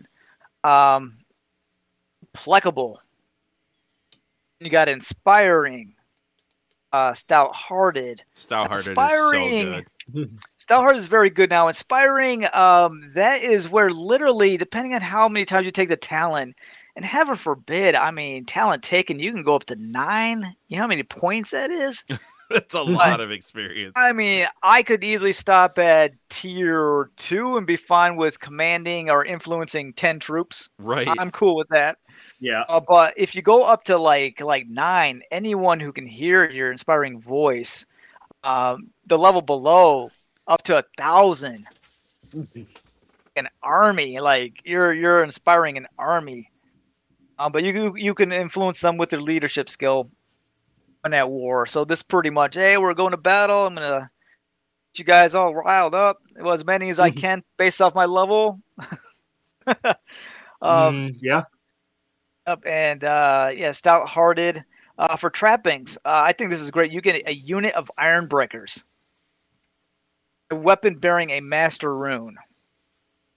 Now, if you've looked at the Hornrat Companion book, and you kind of look at kind of a little thing like on page 82, like you can have like a master rune of adamant. Let's say it's on a shield. It grants a bear plus 10 toughness as long as it's in their possession. So you could work whatever rune I'm pretty sure you want to add to that weapon, and there you go. This has plus 10 weapon skill. Right. This hasn't been announced at all, but I'm hopeful that we'll see Rune Priest and in the Magic book that's coming, and we'll have rules for, because in the second edition, the rules for like all the different dwarven runes that could be put on magic weapons were in the Magic book. So I'm hoping the same thing will be here too. So maybe there'll be a lot more to choose from, which would be really awesome. I believe so. I even could have easily... runes. We have one. Isn't there one in the book as an example? Yeah, that's pretty much the only one. Yeah, the Master Rune of Adamant, but yeah. I that's the only one I think I know. Oh, there's a Rune of Cleaving. Grants 5+ damage instead of the usual +4. What page is that on? It's just 82. Right under it. Under the sword. Yeah, okay, got it. Yep. So they give some examples, but I can easily see them once they get that Magic book out. Yeah. I know they got to have a few pages on just Rune Priest, a page or two of runes be added to the weapons, and I guess it'll be out. You would have to find a Rune Priest to get that rune added, and whatever adventure that might take you. I'm just saying that once Rune Priest is an option as a career, I'm stepping down. Somebody else is GMing because I'm playing. I might be an Ironbreaker. I might just be. I'm not gonna lie. Like I enjoyed the Ranger, but like just listening to this, it's like, oh yeah, I picked the Ranger. Like I should have went Ironbreaker. Ironbreaker's awesome. Ranger is cool. Don't get me wrong, but the way I see it, Ranger is like it's like the scout in the army, and Ironbreaker is like the anvil. The anvil of honestly like elite troop, man. These two actually could do amazing together. Oh, I agree. Ironbreaker basically just hold the section, and the Ranger with his crossbow or his blunderbuss just take shots over him, just pepper shot him. Yeah. No, that's like they could work great together. Oh man, if we could get a Ranger, Dwarven Ranger that had somehow had a whip for some reason. We did the tangled rules on the other one. Just tangle them up, and the Ironbreaker just finishes them up. So I just want you to think about it. Imagine you're the GM, and your players come. You got 3 or 4 players, and they all come with dwarves. One's a Karak Ranger, one's an Ironbreaker, one's can you imagine? That would be a blast. Oh my gosh. Goblin, Night Goblin, thrill ride all day long. And quite frankly, if you die trying to like clear out a goblin nest, then you died well. I mean, like, that's the dwarfen way. Oh man. Okay, I'm really excited to talk about this, though I think the answer is just one thing. Are we ready to move on? Yeah. Yeah, let's do it. Let's do it. All right. How might this career it's like I'm dyslexic there for a second or two. How might you fit this career into an established adventuring party? Did we skip the role it can fill, didn't we? Okay, I guess we can do that. Yes.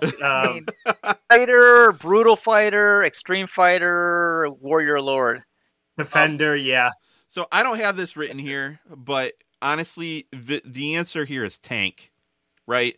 I mean, the beastie. I mean, you get a little bit of leadership and support in the higher tiers, like tier 3 and 4. I mean, tier 4, you get access to fellowship and you have some leadership based skills. So you might make like an okay face character in a pinch, but you're still building off the dwarf's base fellowship. So unless you rolled really well at the beginning when you created your character, you're probably still not going to be, negotiating treaties with this career. So I mean, come on. There's one thing this thing is good at, and it's fighting, and probably more specifically, just holding the line. Yeah. Yep. Absolutely. Fighter, Though, player. Do you get that? Yeah, I'm surprised you don't have a Hardy for any of the talents. Yeah, so I almost think I thought about that, and then I thought if this career had access to Hardy, would it be fair? This career is already set up for tier 1 and tier 2 to maximize your wounds. Mm-hmm. Now, having said that, I know we're not there yet, but synergizing with a career that has access to Hardy seems like a really good idea. Yeah. It's like, let me learn this from you. Yes. Yep. I'm unstoppable. I'm an ogre, but I'm small. Do you know Furious Assault? Anyone? Anyone? Like those MMOs where you just are shouting in the square, like, does everybody know Hardy? Yeah. Oh yeah. That takes me back. All right. Now you can ask your question about adventuring parties, Steve. Oh yes. If you need a bodyguard, a fighter, a killer, a wall, a door to stop anyone from entering, this is your guy. Oh, the door to the bank vault is broke, my liege. Oh, it's no problem. We got a dwarf Ironbreaker on staff. I mean, they can probably see still into the room over him, but they're not going to get through. They ain't getting in there. Man, okay, so first off, I actually think, I'm going to say this, I think that this is going to be a harder one to establish into an adventuring party, and here's the reason why. In the lore, Ironbreakers are not generally your adventurers that are going out away from the hold. They're incredibly advanced warriors. They're the elite of the elite. They hold the doors to the hold. Like every entrance to that hold that has protection has Ironbreakers in it. And so I think it's more difficult. Now, Steve mentioned earlier, that sometimes there might be some kind of grudge or something that they'll go out. They'll often march out with their armies. It's possible that someone very important might have, like in the dwarven realms, or somebody very important to a dwarf, or maybe some heirloom weapon or armor that's incredibly important. They would want to send maybe some Ironbreakers to protect it. It's harder. If you have a dwarf storyline, it's a lot easier. If there's some reason that you're all dwarves being sent, it makes a lot more sense. But like in a mixture of groups, I think it's harder. I'm going to be honest. So I'd like to hear your thoughts. There's no Ironbreakers in town. Yeah.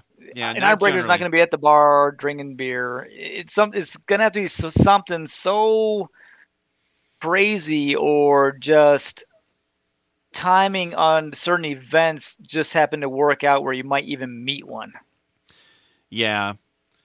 Any adventure in the mountains, it could probably be a good way to somehow connect it in there.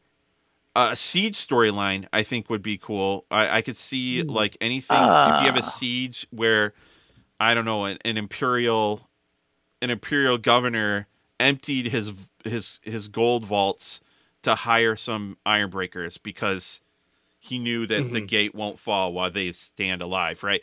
I don't know. You could look at some things like that, but it's not as easy, I think, as like a ranger. A Karak ranger is a lot easier, I think, to fit into any party than, here's one, if you're tracking someone underground, or you need to go through the underways, the old dwarven underways, there's no better guide for those than probably an Ironbreaker.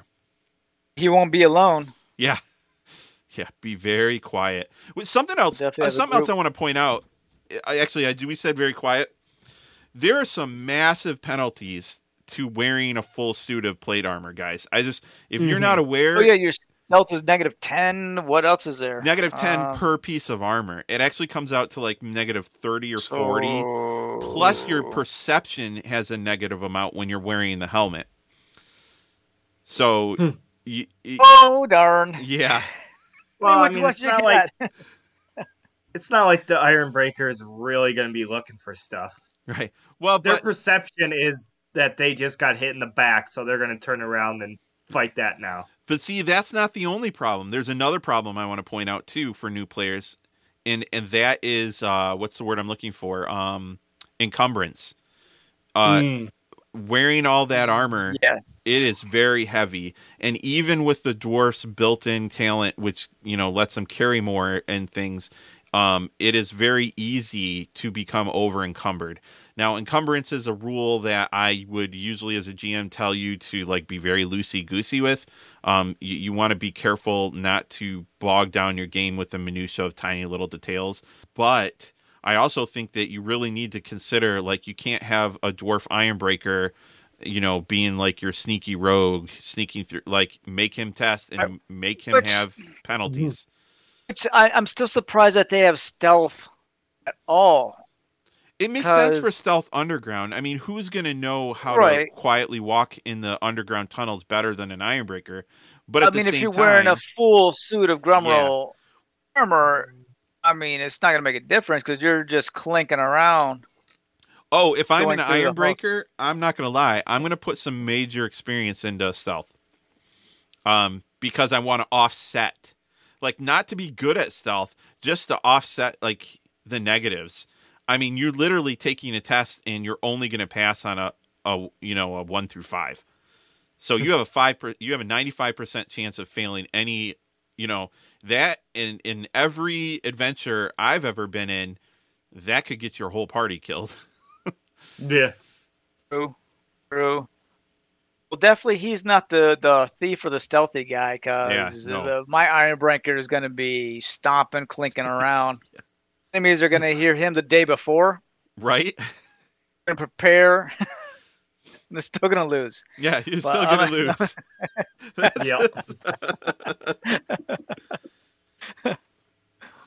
Good stuff. So I honestly would stay with Ironbreaker for at least the first 2 tiers, maybe even the third to get some of the talents. I'd be with that for a while, but synergy on moving on. I might want to get them maybe sort of tell. I definitely want to get him some ballistic skill.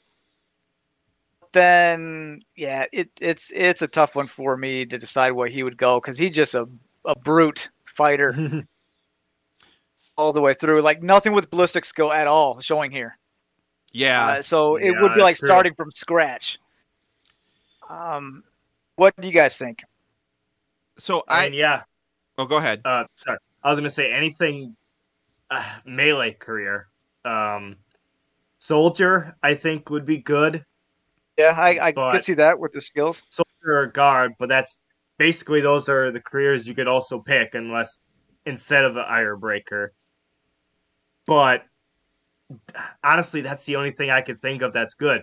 I mean, even something that's mid-range, like a Karak Ranger, you could kind of do that, but no, I think it'd be a complete, I wouldn't say a waste, but if you're not sticking with melee, all the other kind of stuff just kind of meh. I think you basically stick with melee if you're going to move into any other career. Right. So here's how I feel about it. Unlike the Karak Ranger, which I would argue is more of a well-rounded career, with the exception of face stuff, right? You can do a lot with that. You can fill a lot of roles. The Ironbreaker fills one role. It fills it really, really, really, really well. But it just does its one thing. It can fight in combat and it holds the line. That is what an Ironbreaker does. And so anything that helps you do that, get you access to combat talents or toughness talents or things that make you tougher or stronger or fight better in combat is going to be good. So pretty much any warrior career, pit fighters, duelists, there's a lot of combat focused careers out there that could really, get you access to some stuff. However, it also means that any other career that you go into is going to help you shore up an obvious weakness because you are weak everywhere else. You're not good at support, not very good. When you get to the like leadership based stuff, you can help support a little bit, but you're not going to help anybody like barter or gossip. You're not going to have any fellowship based anything that's really going to help you very much. So any career you go in to get those, it's going to be like brand new to you, meaning like you'll start to shore up some of those weaknesses. But I almost feel like it's not worth it. Like if you're in an Ironbreaker career, you're already here to be the best at what you do. And I mean, why spend experience that is not going to make you even more badass? The problem is from a role play standpoint, that can be a crutch, right? If you only do really good at one thing, then you can feel like you're not involved or part of the group with everything else. If you're in a political intrigue and you're an Ironbreaker and there's only combat like once every 15 sessions, are you going to be happy as a player? Some good role players that really enjoy the role play, absolutely. They'll enjoy the failures as much as the good times, but it's something to keep in mind. So having said that, my whole point is this is one of those rare careers where it's so focused on one thing that I think that it's potentially could be a good thing for you to take almost any other career that helps shore up almost anything else. And always remember with endeavors, you can always kind of do some other skills that might not be in your realm. So yeah, that's true. Because this Ironbreaker, oh my goodness, I think I'd go to tier 3, which I don't say that with very many careers. Yeah, but it's just to get the full suit of Grummer armor and then careful strike, combat master, reaction strike, and I'll move on. Well, yeah, but also to get initiative. Right, a tier 3, you get initiative and get perception. Yes. Huge. I could care less, honestly, if I'm building an Ironbreaker for melee two-handed. But intuition, perception, and leadership are all skills that I would love to put some experience into. And then look at those beautiful talents. The tier 3 talents here are intense combat talents, and they're all really good. So I agree, Steve. I am also one that generally probably isn't going to go up to tier 3. I might go to tier 2 and then potentially move to something else. Ironbreaker is one where if I'm doing the Ironbreaker thing to do the Ironbreaker thing, there's no way I'm not going to tier 3. Oh man, you can make this just the fighter of fighters. Yep. With the endeavors, depending on how long your campaign is, picking up extra skills to add on to the way you attack and defend. Ooh, yeah, it's good stuff. And then with perception, like I've been experimenting with Heinrich in our role playing with perception because sometimes he's just standing there. But if I roll for perception, at least he gets a +1 advantage. Right. Go for whatever he might do in the future. And it's worked out. Some shots have been missed, but whatever. It's Heinrich. Yeah. But it's just Heinrich. Yeah. But once you get to that point, it's great. So all around, I like this guy a lot.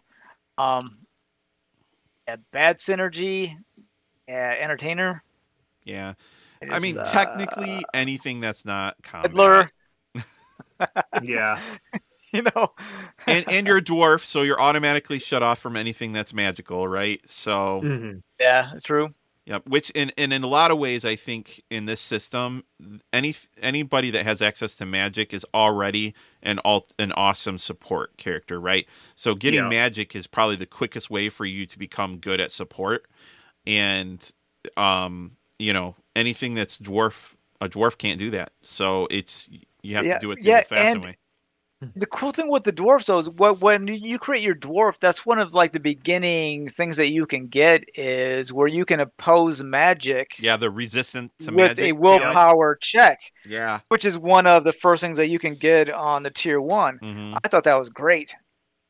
Now, if anyone does any magic or anything, you're already rolling well to defeat it.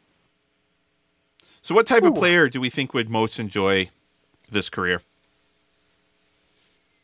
Guy that likes to attack. Yeah. Oh, yeah. Going in first. Okay, buddy? Yeah, I agree. The player that is carefree, the player that doesn't understand that this is Warhammer and not D&D, you know, like Leroy Jenkins. That's right, Leroy Jenkins. Leroy Jenkins is the guy that's going to play the Ironbreaker, because he'll jump in and he'll probably survive long enough for the rest of his party to get there. He doesn't have to talk much. Just Axe does all the talking. I was going to say, this is not a dig at anybody that does this, but I think the person that would enjoy playing the Ironbreakers is the person, like if you go to somebody's house, they're the person that like is cooking the food for the group.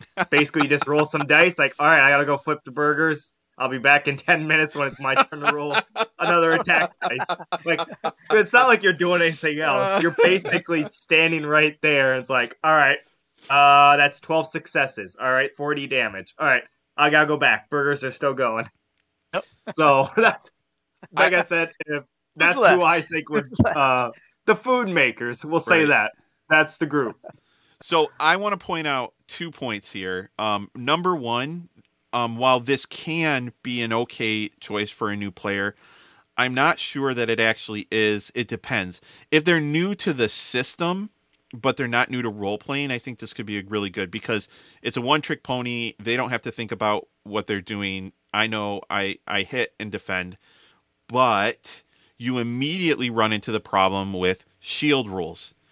Someone that's new to this system, if you don't have a GM, like I can tell you right now, I don't know shield rules well enough to take a new player to this system. I would have to go and really read that article and make sure I know shield rules well enough, because it's complicated. Right. You would literally have to have like index cards just to lay it down right in front of you, because with this character is not... It's great for a beginning player that just wants to be able to swing and attack and not do too bad. But I mean, if you really want to use his skills, talents, and where they mesh and combine, and you really got to do your research, especially with the shields. Then you get all the attack rules and all the special bonuses you get with charging with the shield. It just, it can really mind boggle the beginning player. So, and it's that's the only reason. I mean, the other thing is if somebody's brand new to role playing, in my opinion, you want to give them a character that can do more than one thing, because they're going to get bored. Or, depends on the person, right? But some people just don't enjoy the role playing aspect. Like, some people do. Some people, you give them a one-trick pony and they'll have fun. They'll never roll dice the entire game, and they'll have a blast, right? But some people, that's not the case. We didn't get combat today, and I play an Ironbreaker GM. This is not fun for me. You need to consider I didn't really need to show up. Right. And if that's the way that... And I'm not saying that isn't an okay way to feel. It's not the type of group I tend to run. We've run... scenarios or episodes, sessions where we roll dice one time, and sometimes it's some of our most favorite sessions. But I also realize that sometimes people put a lot of time and effort to building a character, and they build up this Ironbreaker, and if combat only comes once every 10 sessions or something, I mean, that's what. So I know I'm saying I'm more talking about what player wouldn't enjoy this career than would, but I think you need to know that in order to inform the people that would enjoy it. And plus, you kind of need to know, like if you're joining a group, you need to know what type of an adventure the group's on. Like they're lolly-dallying through the woods, exploring. Yeah, I might not join your group. Now, are you going through the mountains trying to find this treasure piece that was lost from a dwarven stronghold? You're trying to find it, and when you do find it, you're going to take it. Yeah, that might be more up your game. So I'm both on this. If you're a first-time player, it's going to be nicer to have that attack ability. You already have armor. You don't have to say much if you don't want to. You don't even have to know a ton of the skills to use them. It may come in time. Once they find that they like to play the game, then, of course, they'll learn more about what their character can do. All around, this guy shouldn't die in your first round. Yeah. No. That's true. If he does, he's the last guy. But if he does, then it means you've been using the Imperial Zoo. And and that Razor Dragon probably should not have been the first thing GM that you put in front of your brand new party. New GM, how was I supposed to know? Yep. Good stuff. Final thoughts? Go ahead, Nolan. It's a good career. Like I said, I always enjoy playing martial characters, so this is something I would definitely enjoy playing. But I can also see people being mad if we only have combat, once every 5 sessions. All right, I can't do anything, really. I'm not built for that. So, but overall, a very fun career. All right. You want me? Yeah. So I would sum up my feelings with one word, and that word is hold. This career is about holding. Like and if you can get that in your mind, like this is the career in the awesome movie where think of the Lord of the Rings or the Hobbit movies where those dwarves slam their shields into the ground to make a shield 300. wall. Yeah. Yeah, the 300. 300. Yeah, dude, this is 100%. That's this career. This career is I will hold this pass. Like Gandalf me, man, you shall not pass. That is an Ironbreaker, and I think it's awesome. But you have to, and I think it's a lot of fun, but you have to understand the downsides of this career. Number one, if you're following the rules at all with encumbrance, you got to keep an eye on it because you're carrying around a ton of armor. You are not going to be stealthy until you put a ton of experience into, an agility-based skill that you can't raise agility on. You are going to have perception issues for a while because of your helmet, your armor.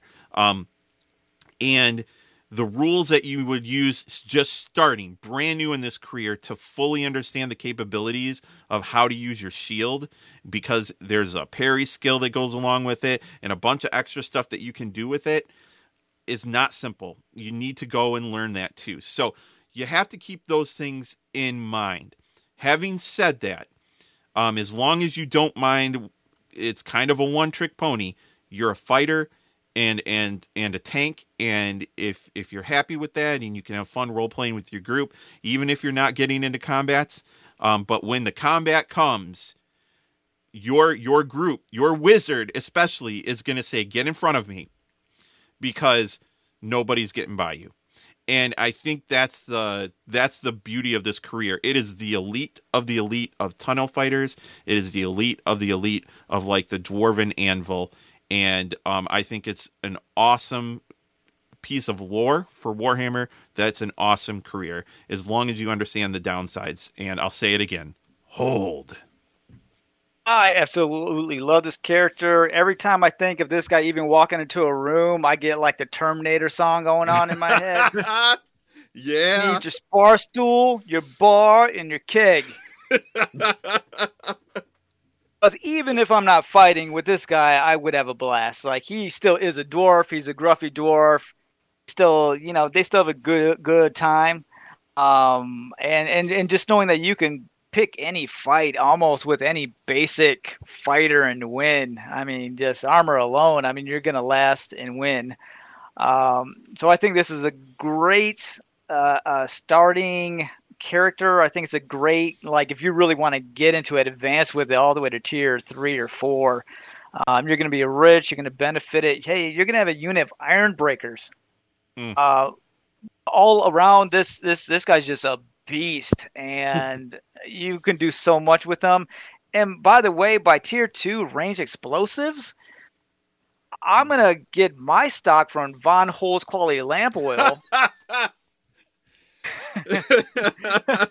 But man, there's just so many cool things you can do. Like, I don't have to use my axe. I'm gonna chuck a bomb. Yeah. Yeah. I need to clear the top floor. Hang on. And you don't really gotta be accurate with bombs. Right. Just start the fire. They will come out. But all around is just I like the guy. The more I've read into him, the more just the skills I read. He would be like a kind of a character if Conrad were to ever die. Maybe this would be on top 3 of something I might really? take. Man. Well, that's high praise, folks. I like it. Old Worlders, that's high praise from Steve. That he would consider anything to be on the list after Conrad. Because I know you love Conrad. I'm terrified that one day I'm going to kill Conrad. So, oh man. And that is the Ironbreaker. Right, so we will move on to our character build-off. Now that our review is complete, we're going to put our creative juices to the test with a build-off. All of us each have taken one of the 2 careers we just described and we pretty much made a character in the hopes to outdo each other in a contest of coolness, creativity. We'll put them to the test and have you, the community, vote and tell us who wins the contest. So here are the rules. Each of us will be assigned one of the careers we receive, and we then must create a character using the normal character creation rules. In addition, once we have completed character creation, we receive an extra 1,000 earned experience to advance our characters however we like. So now that we create our characters, we'll present them, giving a little bit of background and taking you through our character creation and advancement process, explaining why we made the choices we did. Who wants to go first? I want to say I can go first. Okay. I'm going to see what... All right, so my character is the Karak Ranger. So I did not get the species. I think I even though it's, roll or choose, I usually like to roll 3 times just to kind of see what I did. And I ended up with 2 humans or a halfling. So nice. Did not get a dwarf. Okay, also I had to choose my career because I did not get messenger, which is what I needed to be able to choose a Karak Ranger. So got no experience for that. My attributes were pretty decent. I decided, well, like I always do, is just take the first roll and see how it is. Highest one actually was my agility and ballistic score, which is very nice. So, and my lowest was actually my weapon score and strength at 5 and 8 respectively. But because I'm a dwarf, I'm not getting plus 20, so a random assortments, and I ended up with willpower as my highest, and fellowship with my lowest. For sounds starting, pretty dwarfy. Yeah. I put all 5 of my advances into strength. And I kind of did that because I wanted to do a little bit better with dealing damage when I connect. I know I can do weapon skill to be able to hit something, but I wanted more damage for when I actually do hit. Made my fate and resilience, made that 2 and 2 across the board. When you're a dwarf, you start off with 0 fate and 2 resilience, and you get 2 points. I always just kind of make that even, so 2 and 2. My motivation is long shot. In my character and the one I have in my head, I kind of want to make him like an expert marksman. So that's kind of like what I was going with. I was born under the Glooming Star, so nice. I got plus 2 willpower and plus 2 initiative, but I had a minus 3 fellowship with. I'm a dwarf. It's not really important, especially with the Karak Ranger, which I never get fellowship. So fellowship ended up being a 17. Ooh, that's bad. It really is. So I have cool, melee, basic, and endurance as my plus 5 advances, and consume alcohol, lore geology, and lore metallurgy as my 3. For talent, I just get my normal dwarf, which are magic resistance, night vision, read, write, strong-minded, and sturdy. For my 10 advances, I took 10 in perception, 10 for trade, cartography, 10 climb, 5 endurance, and 5 outdoor survival. So a decent amount. And then I took implacable as my starting talent. Excuse me. Then basically for my extra 1,000, like I always do, I immediately jumped and left for an incompleted career. For 125, I took 10 advances in ranged black powder. Nice. I took scale sheer surface and rover for 100. Put 125 for track 10. 125 to bump up my ballista skill by 5. Jumped again for an incomplete, and then 100 Did you just go to tier 3? Yep. Nice. I went right to tier 3. Yeah. Because accurate shot lets me do extra damage with range. I believe +1 for every time I have an accurate shot talent. So, like I said, I wanted my motivation to be long shot, and I think that really did it. So, just kind of a quick overview. I have 47 for ranged black powder. Ooh. So, a pretty good there. Let's see, what else? Melee basic was at a 40. So, it's still not too bad. Reasonable. Yeah, reasonable. Short term is get a better gun. Yeah. And here's something, just because I thought it would be pretty fun. For my long term, hunt down a greater demon of Nurgle. Ooh. Yeah, so very much of a end game goal. I was Nice. like, you know what? I think that would be fun. Just something completely out there. Yeah. Which also ties into my short term goal of get a better gun. Right. Okay. And my character's name is just Sternbeard. Sternbeard. Nice. That's a good dwarfy name there. Sternbeard was just a normal dwarf that wanted to protect his Karak. He was called Sternbeard because of his sour and dour deposition. A pretty good shot and able to withstand much of the elements, he became a ranger to help protect and open up new roads to his hold, staying out for decades at a time. However, one time he didn't scout out a road that he beforehand thought was undesirable as a road connection. In his folly, a horde of goblins were able to sneak up on the path that was not guarded and able to butcher the inhabitants. Sternbeard does not know what befalls his beloved hold, and soon his shift will be up, and he will return back to his hold to discover it is nothing but a waste. Ooh. So you have you start the game not even knowing the terribleness. Yeah, my character doesn't know what's going back. Like that's cool. This would be like in the movies where it's like, like I'm 2 days up and I'm the dwarf that's looking at a picture of his wife and kids and not knowing that back home is so just sad. a wasteland. That's ouch. That's rough. Mm-hmm. Poor Sternbeard. And that is Sternbeard. Do you want to go next? I can, yeah. So, okay, I did Scalf Grimshield as my my dwarf.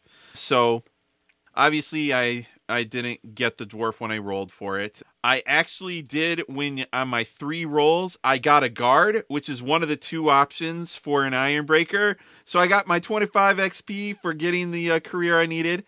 Is that the first time that's ever happened for me? I think. Okay, I was going to say I've always had to pick. I've always had to as well, but yeah. So that was, I think so anyway. Yeah, so that was pretty cool. I have another first here though. My rolls were terrible, like very, very bad. The highest roll I had was a 12. And I had like some 3s and it was just not good. Wow. And so the weakest, dumbest dwarf ever to walk. I know. So you should have kept them. Yeah, right? I considered it, but I already had something in mind for my character, so I did something I've never done in the system ever when making a character. I used the rules for allocating 100 points across. Okay. So there are some restrictions for that. You can't do less than, I think, 4. You can't do more than 18, and it has to add up to 100. But even with that, I mean, I added up what I rolled, and it was still 7 less than 100. It was 93. So I'm like, I rolled bad. So I did that. So it's the first time I've ever customed this, and I can tell you it felt kind of like cheating because, and here's the reason why, because I could end up making most of my stats either a 10 or a 5 ending, right? So making sure I got to that next success level break. Because bonus. It wasn't random. Yeah, the bonus. Yeah, the attribute bonus. So, but with only 100, like I could have even average rolls. I feel like I would have rolled better than that. But anyway, so I didn't do anything too crazy. It was kind of a very dwarfy thing. I ended up with like a 35 in weapon skill, 35 in toughness. A 40 in dexterity, 45 in willpower. So nothing like very dwarfy. I went ahead, took my 5 advances in toughness. I evened out, had 2 resilience, 2 fate. My motivation was obligation. We'll get to that later. Star sign. I rolled up the witching star, which there are some obvious options there that have to do with talents that give you access to magic, which don't work for the dwarf. So what I ended up getting is 6 sense out of it. So that was an interesting one. Species skills. On my 5 advances, I took lore dwarfs, lore geology, trade smith. And for 3 advances, evaluate language, Casalid, and lore metallurgy. Remember those lore and trade skills. So talents, normal dwarf talents, magic resistance, night vision, read write, strong-minded, and sturdy. And the career skills I took, so I put 5 into, I actually wanted to complete my career, unlike Nolan, who spends to just skip ahead. But yeah, he was a first tier 3. I think so. Is it? I don't think we've ever had a tier 3, have we? A tier 3? I feel like my Wolfkin.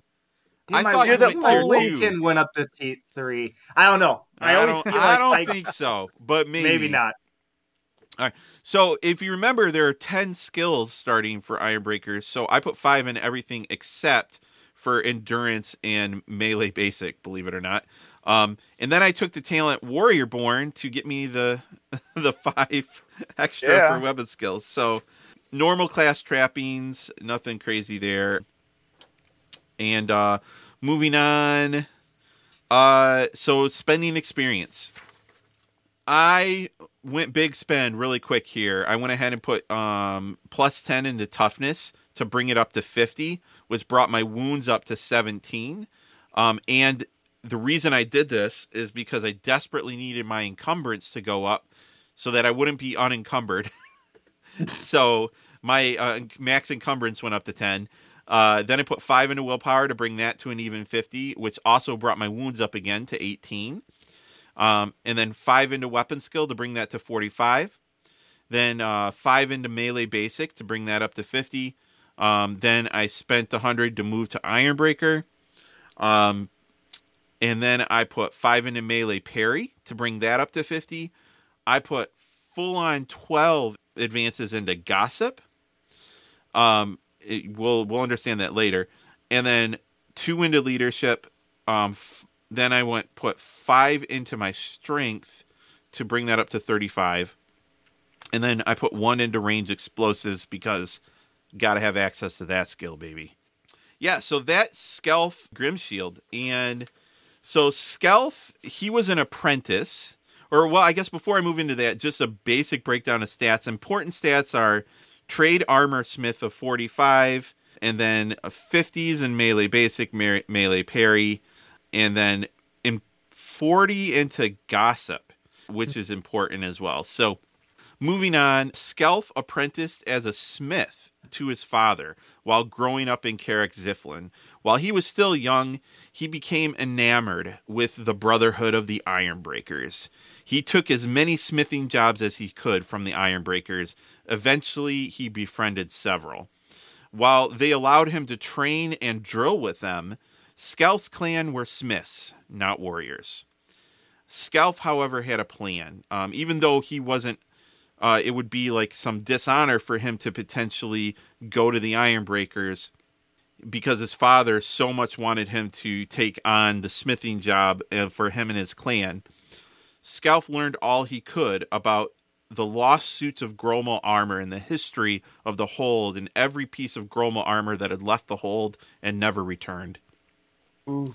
So if Skelf could potentially go out and find a full suit of Gromel armor, maybe he could come back, and all the honor that it brings to his father and to his clan, they would allow him to become an Ironbreaker.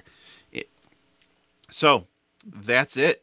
That's Skelf Grimshilden. That's his story. Pretty simple one.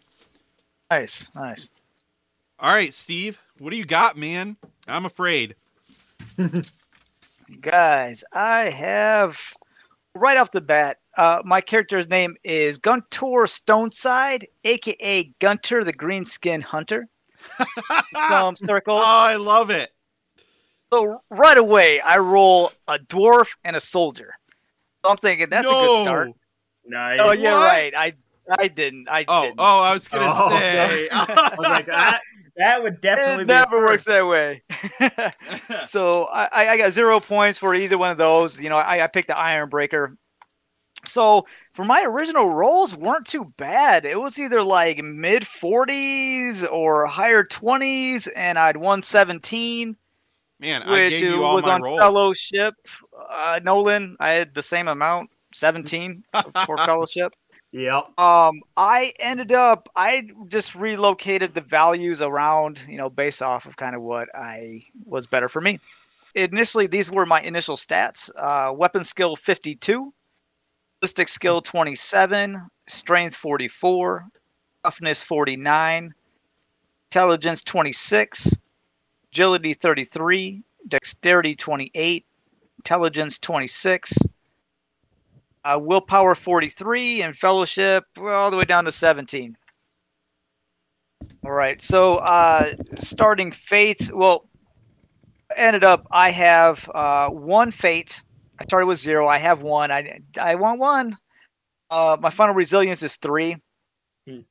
My motivation is slay evildoers. So, could be man, preferably a goblin. For my advanced characteristics, I put all 5 of my advances into toughness, which brings that up to 54. All right, my star sign, he doesn't know. He was born in a tunnel. It could have been any day, could have been a full moon, who knows. My species skills. For the 5 advances, I chose Intimidate, which will play a role later, Cool, another role later, and Trade Any. Skills with 3 advances, Lord Geology, Lord Khazalid, and Lord Dwarfs. I figured that might be helpful. For my species talents, I got Magic Resistance, which is awesome. Night Vision, Read and Write, Resolute, plus Strength bonus with a charge. And I got Sturdy plus 2 Encumbrance, which will help with all the armor that we carry. For my career skills, the 40 points we get, I chose to put 10 in Intimidate, Dodge, and Cool. And the other ones, Athletics, Climb, Endurance, Entertain, Singing, Language Battle, Melee Basic, Stealth, Underground. I just scattered the rest. They're like 2 points each. The talent I chose was Warrior Born for the plus 5 weapon skill. Of course, class trappings, we get clothing, thankfully. Hand weapon, dagger, pouch. Career trappings, we get the full deal. Breastplate, open helm, bracers, leggings, shield, large axe. Like we said, that's like one of the only careers where you get the full suit. Brass 4, I rolled 41 pennies. So that was not too bad. That'll buy a few beers. So Gunter, he is 125 years old. Height 4'10", hair earth brown, eyes reddish brown. the earth brown and reddish brown, I think those were the harder rolls to get those. My short-term ambition is get Gromril armor. The long-term ambition is to find the Dragon's Eye Sapphire. One and only. All right, so this is what I did with my points. Kind of right away, I spent 100 to get Enclosed Fighter. That way he can use his dodge in close quarters. I spent 100 for the Strike Mighty Blow talent. Of course, it helps with just wounding the enemies. It's great to have. I spent 75 points for +3 advances to weapon skill. And with all the advances I've done, now brings my weapon skill to 60. I spent 190 points for 6 advances to toughness, which now brings my toughness to 60. I spent 185 points for +7 advances to my willpower, so now my willpower is 50.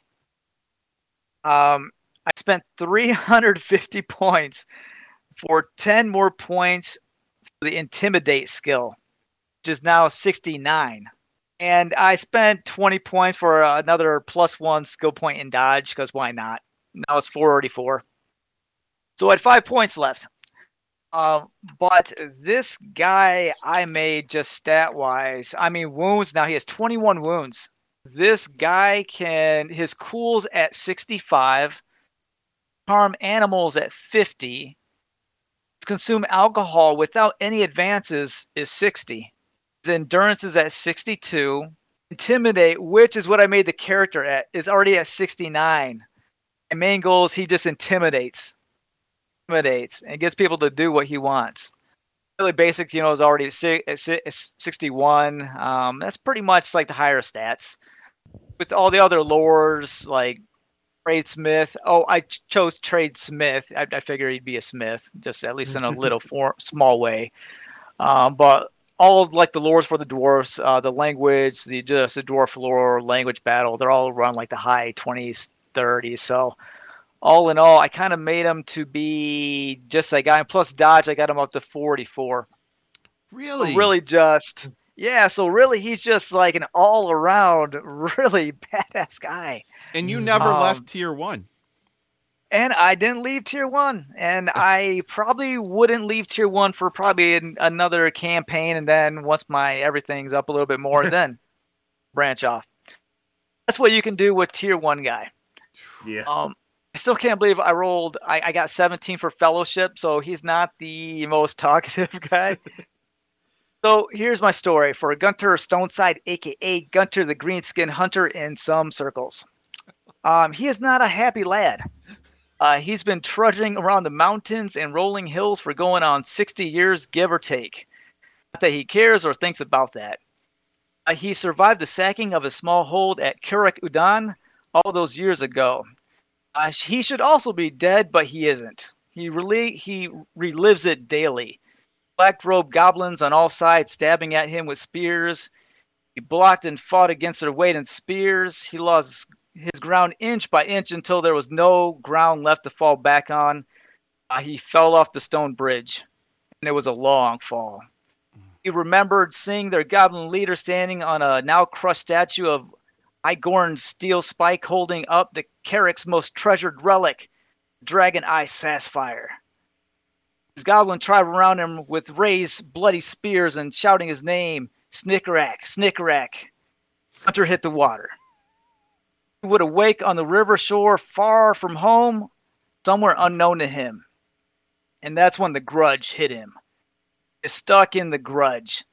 It's turned him into a dwarf that only seeks vengeance or die trying. He goes after any news and any and all greenskins he sees or hears about. He will not stop until he has the Dragon Eye Sapphire back into dwarven hands. Nolan, we need to up our game. That is Gunter, and mind you, if I were to be playing him, I would be intimidating the heck out of anyone. That's a good thought. How do you make up for your obvious lack of fellowship? Just put it all into intimidate. That's 69. 69, man. Like, oh my goodness.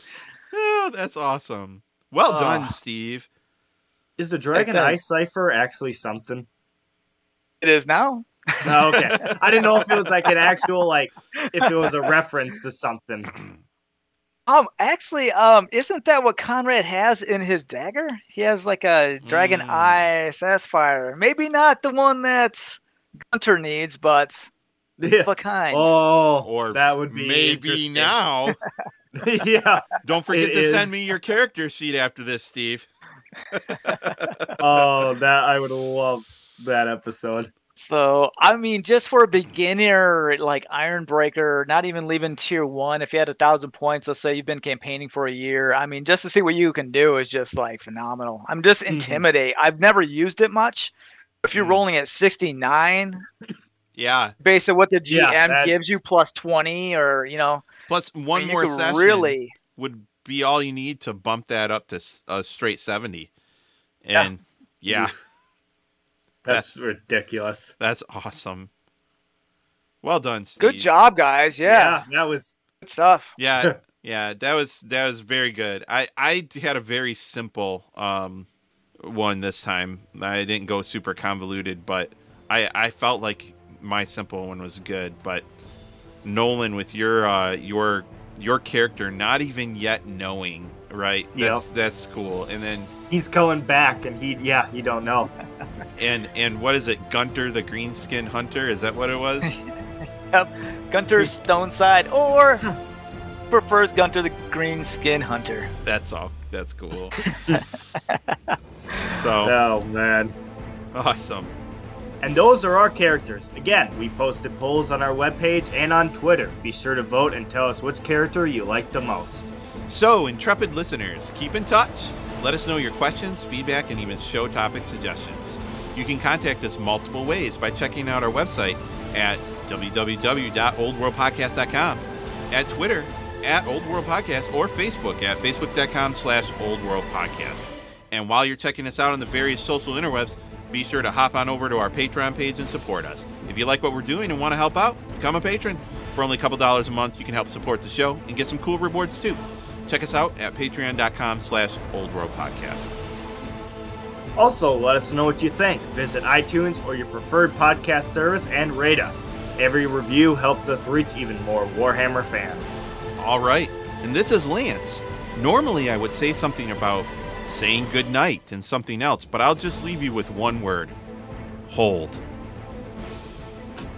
Nice. This is Steve speaking for Gunter Stoneside. If you see a Dragon Eye Sapphire, it's his, and he'll be coming for you. And this is Nolan saying, it's 5 shillings a night if you want me to guide you, or 4 casks of Bugman's Best. Your choice. This podcast and related website are completely unofficial and are not endorsed by Games Workshop Limited or Cubicle 7 Entertainment. It is intended for educational and informational purposes only. GW, Games Workshop, Warhammer, Warhammer Fantasy Roleplay, and all associated logos, illustrations, images, names, creatures, races, vehicles, locations, weapons, characters, and the distinctive likenesses thereof are registered trademarks of Games Workshop Limited, Cubicle 7 Entertainment, or their respective trademark or copyright holders.